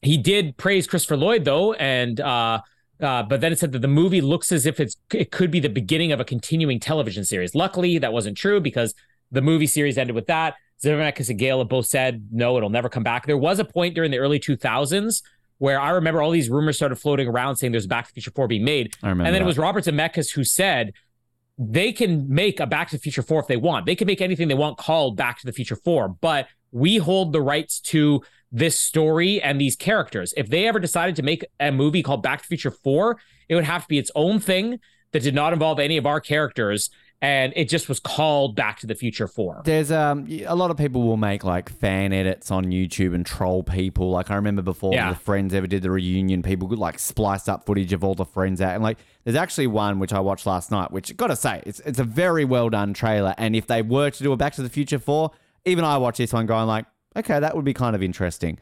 But it was very much in the same vein of like the Ghostbusters with Paul Rudd in it. Like it's just, you know, but like it was very like they got some like footage of Michael J. Fox like talking about time travel in some movie or TV. Like it was very well done. But on the same channel, they also did a Bond 26 with Henry Cavill, and it was just like terrible. So they did one. So that was good. And then, as we mentioned, the animated series, which came out pretty quickly after this, only a year afterwards. I think the 90s. To me, the coolest thing about the Back to the Future animated series was first the involvement of everybody. Robert Zemeckis and Bob Gale was like, we're not making another movie, but we'll actually sit down and come up with the ideas for this. So they created the TV series. And outside of Michael J. Fox, the entire cast pretty much is in this. Christopher Lloyd was in the live action thing. Every episode would open with Christopher Lloyd basically doing a science experiment. And then the episode would close with him showing this is how that science experiment worked. And I remember trying out a couple of these things at home, being like, oh, this is really cool. And then he also voiced Doc. Mary Steenburgen did the voice for Clara in it. And Thomas F. Wilson actually came back to do whatever. And every time they would go back in time, it would be another 10 that they'd encounter. So it had everybody. Ran for 2 seasons. I remember loving this show, but it was very hard to find. It was on like, I don't know, sometimes 6 a.m. or something like that. But I was able to download it years ago and watch it. Like, it actually holds up. It's one of the better, like, you get all these cheap made a movie adapted into an animated series, and some of them are garbage. This one and the Bill and Ted ones were actually fun. I think it's the time travel stuff that works in it. Let's move on to box office. So this movie is the lowest grossing of the trilogy. The only one I think that didn't top 100 million domestically, $87.7 million domestically. It came out on the Memorial Day weekend. So for the whole 3-day period or 4-day period, I guess, opens with $23 million. So down a lot from basically box office was cut in half from the first one. Good weekend. And I don't know a lot of movies out at that time, but like the competitiveness compared to what we had in November, because we went through those movies that were out in November, Back to the Future 2, and it was way more competitive. At the time this one comes out, though, opens up, is really the only new movie, but it knocks Bird on the Wire, a Mel Gibson movie, out of the number 1 spot. Pretty Woman was out at this point, Cadillac Man, Firebirds, but then you got Ninja Turtles, Hunt for Red October. Time me up, Joe versus time me Volcano. down. Yeah, and Joe versus Volcano, the first Tom Hanks big ride movie. So yeah, it was competitive, but I mean, this is the opening of the summer movie season, which should be like the first big weekend, and you're doing half of the box office of what Part 2 did 6 months earlier, when I think Part 2 is more competitive. There probably is something to the fact that people, at least in 1989, didn't respond as positively, because I remember that was the thing with The Matrix.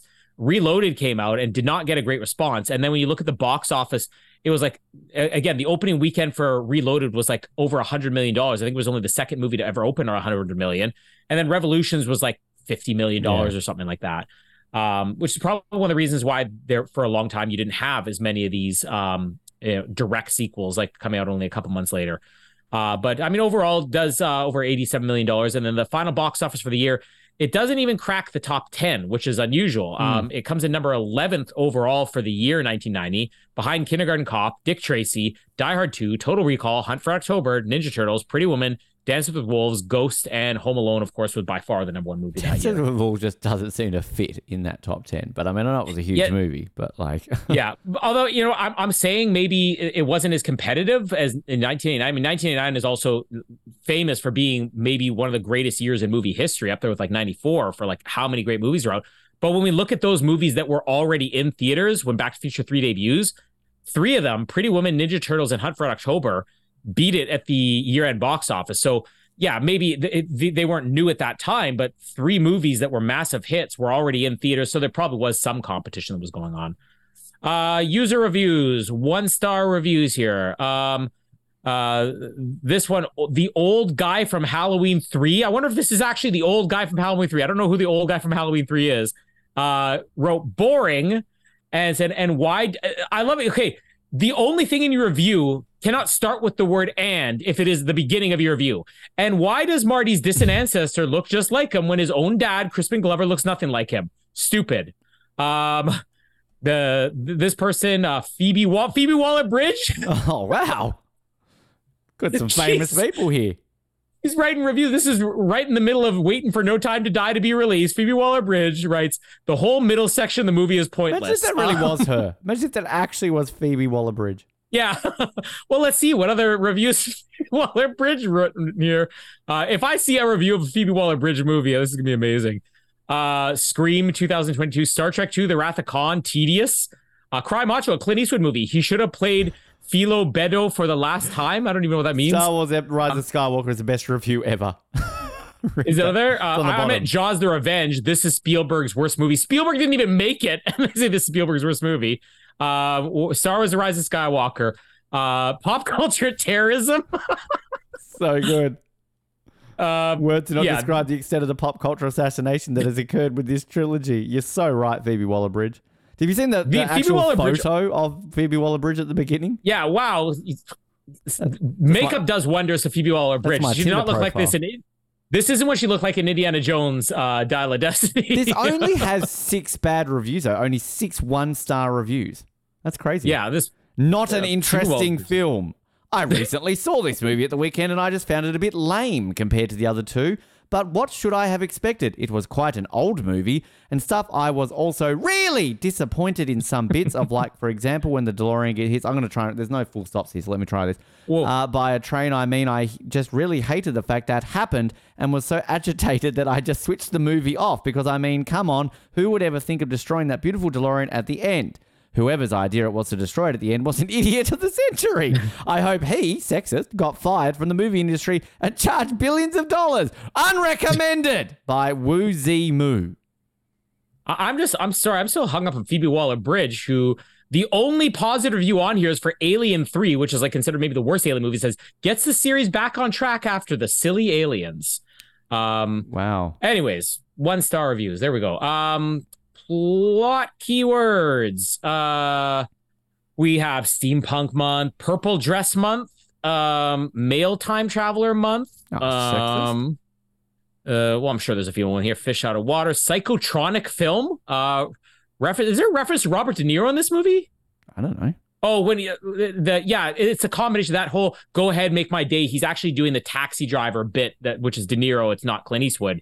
And then he does the "Go Ahead, Make My Day." Oh, Clock Month. I thought we'd have some crazier stuff on here. View Inside View Mirror. Oh, what have we got in that one? View Inside View Mirror Month is Halloween, the new one, 2018. Jurassic Park, of course. Edward Scissorhands and The Edge of Tomorrow. Oh, Tom Cruise movie. Well, I've got 3 here for you. We could have Long John's Month for Jamie, featuring The Nun, The Thing, Wind River and the Banshees of Ed Sheeran. We've got 6-word title month featuring Spider-Man Across the Spider-Verse. That's got 6 in it. Dungeons and Dragons, Honor Among Thieves. That's got 6 in it. Well, Dracula, Voyage of the Demet. That's only got 5 in it. And Teenage Mutant Ninja Turtles, Mutant Mayhem. Okay, that works.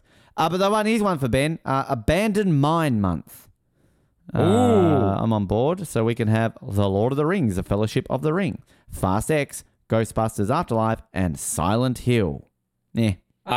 This isn't, none of these are going to be worth clicking on, but I just want to end off on whoever made this list is very hung up on the patriarchy here. We have back, title directed by male, title directed by man, and title written by male. Wow. Why they stopped and didn't want to do title written by male and title written by man, I don't know. Okay, but two more. Ben made this movie. 2 more, I did. 2 more, and you can choose which one we look at here. We've either got Falling on Bed Sobbing Month or Peg on One's Nose Month.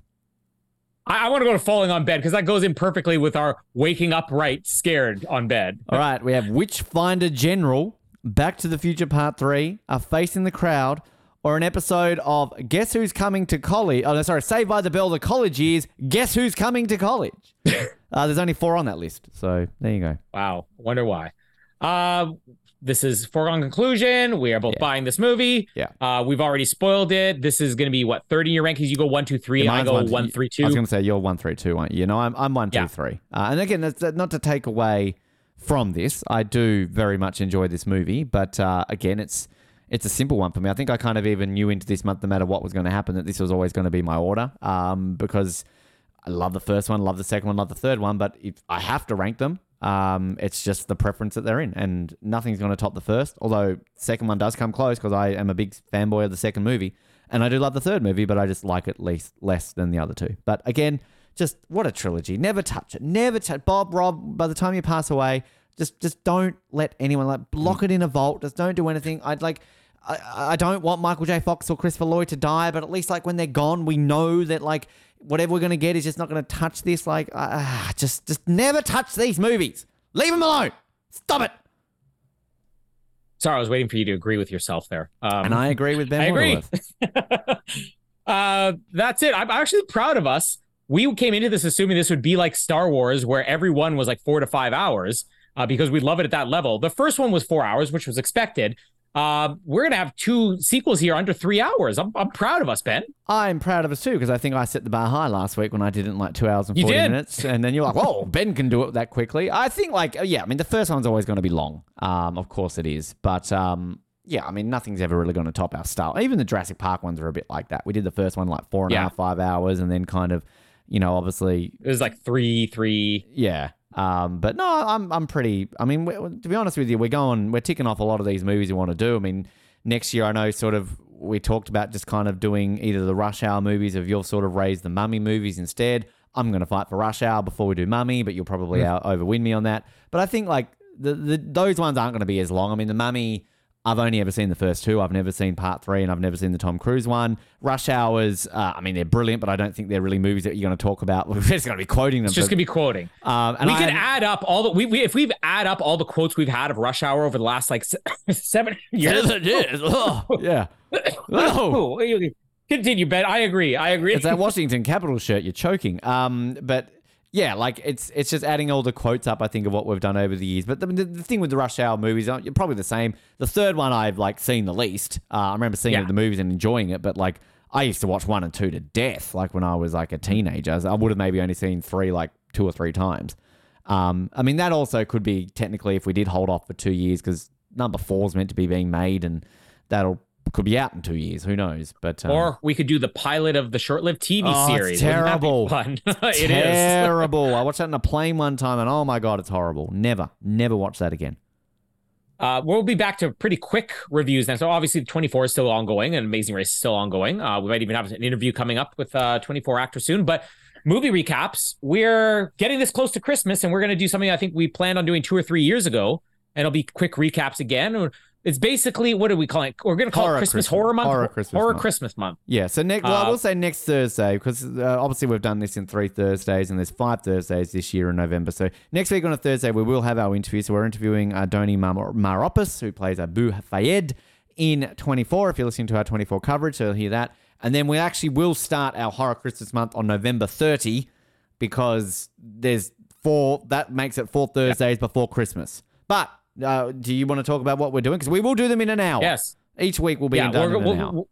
We'll decide, and one of them is going to be really hard because the movie that I grew up absolutely loving. I've never seen any of these movies, by the way, ever. Which is crazy. This is you're saying, oh, I kind of saw Ghostbusters. I don't really remember, but Gremlins is the main one. And we were saying horror Christmas. A lot of these are horror comedies, but Gremlins is the first one we're going to be doing. We've got Black Christmas, it fits in. It's a Canadian movie. We're doing the original Black Christmas with Margot Kidder from the 70s, a famous Canadian film. And then we've got the Jack Frost, not the Jack Frost with Michael Keaton, the one that we stumbled across while we were doing the Jack Frost with Michael Keaton. Cheesy horror movie. I hope it's on levels with that Bill Goldberg Santa movie, which was amazing. And then a movie that just came out last year, Violent Night, with David Harbour as a killer Santa, which it's sort of comedy. It's sort of action. I actually would just say Violent Night is basically Die Hard with Santa. That's what the movie is. So it's also I've seen. Yeah, I've seen Gremlins. I've seen Violent Night. I've never even seen the original Black Christmas. I saw about 10 minutes of it once. I'm just looking at the posters here, and you tell me what orders and what ones you'd prefer to host. So Violent Night, it's David Harbour biting off a dynamite with a candy cane in his mouth. Gremlins, it's like little things sticking out of. I don't know why I've never seen Gremlins. I just think it was one of these ones my dad thought was overrated, so I never saw it. Black Christmas is a woman sitting on a chair with a plastic bag on her head, a la Paul McCrane in 24, and a wreath around it. And the subtitle says, "If this picture doesn't make your skin crawl, it's on too tight." And then Jack Frost is a skeleton head with teeth and a snowman, and it says he's chillin' and killin'. So yeah, what order do we want to do these in? I mean, Gremlins is the big one. Do we want to save Gremlins for last? You tell me, Colin. Do you want to host it? Yeah. I mean, what do you? I was hosting the first one, I'm assuming. Yeah, and I was going to say, I mean, I definitely would love to do Gremlins. Sometimes when it's a movie you love, I don't want that challenge. I'm like, don't make me do this. But I want to make sure I could do Gremlins. And then Black Christmas, because it's a Canadian movie, I should host that. So I don't know. What would you rather do first out of Jack Frost, cheesy straight-to-video Jack Frost, or Violent Night? Violent Night's also, I guess, the other. Well, I'm guessing I'm doing both of those. So they're the two that I'm hosting. I mean, you could fight me for one of them. Nah, I don't care. You host those two. That's fine. Well, let's start off with Jack Frost. All right. And then we can Black Christmas. Then Black Christmas. Then we'll do Violent Night. We'll end with Gremlins. Done. So we'll save the two big ones for last. That makes sense. Yeah. So we'll forget about this next week. But so we're starting off with Jack Frost. So Jack Frost and Black Christmas we're starting off with. Easy. All right. And we're doing them in an hour. Simple. Okay. Yes. So Merry Christmas. We are here to scare you and terrify you and make sure we're done in an hour. Just like Doc Brown. Just like my last two relationships. Thank you. Not wah, wah, wah. Max Dawson. So listen to whatever we have. Interviews, 24, Amazing Race, Christmas, Back to the Future. Just go back and listen to part 1 over again. It was funny. Yeah. We're comic geniuses. We really are. My name is Colin, and toodaloo. And my name is Ben Waterworth on the end of the episode. Thanks for downloading this episode of the Oz Network. Make sure you never miss an episode by subscribing to the podcast via Apple Podcasts, Spotify, Stitcher, Google Podcasts, or by copying our RSS feed into your preferred podcast provider. And while you're there, please drop us a rating and leave us some feedback. You can also be sure to stay up to date with all the latest episodes and happenings from the show, as well as finding out how you can get involved in upcoming episodes by following our social media pages on Facebook, Twitter, and Instagram, as well as getting everything you need under one roof at theoznetwork.net. Thanks again for listening, and we'll speak to you next time.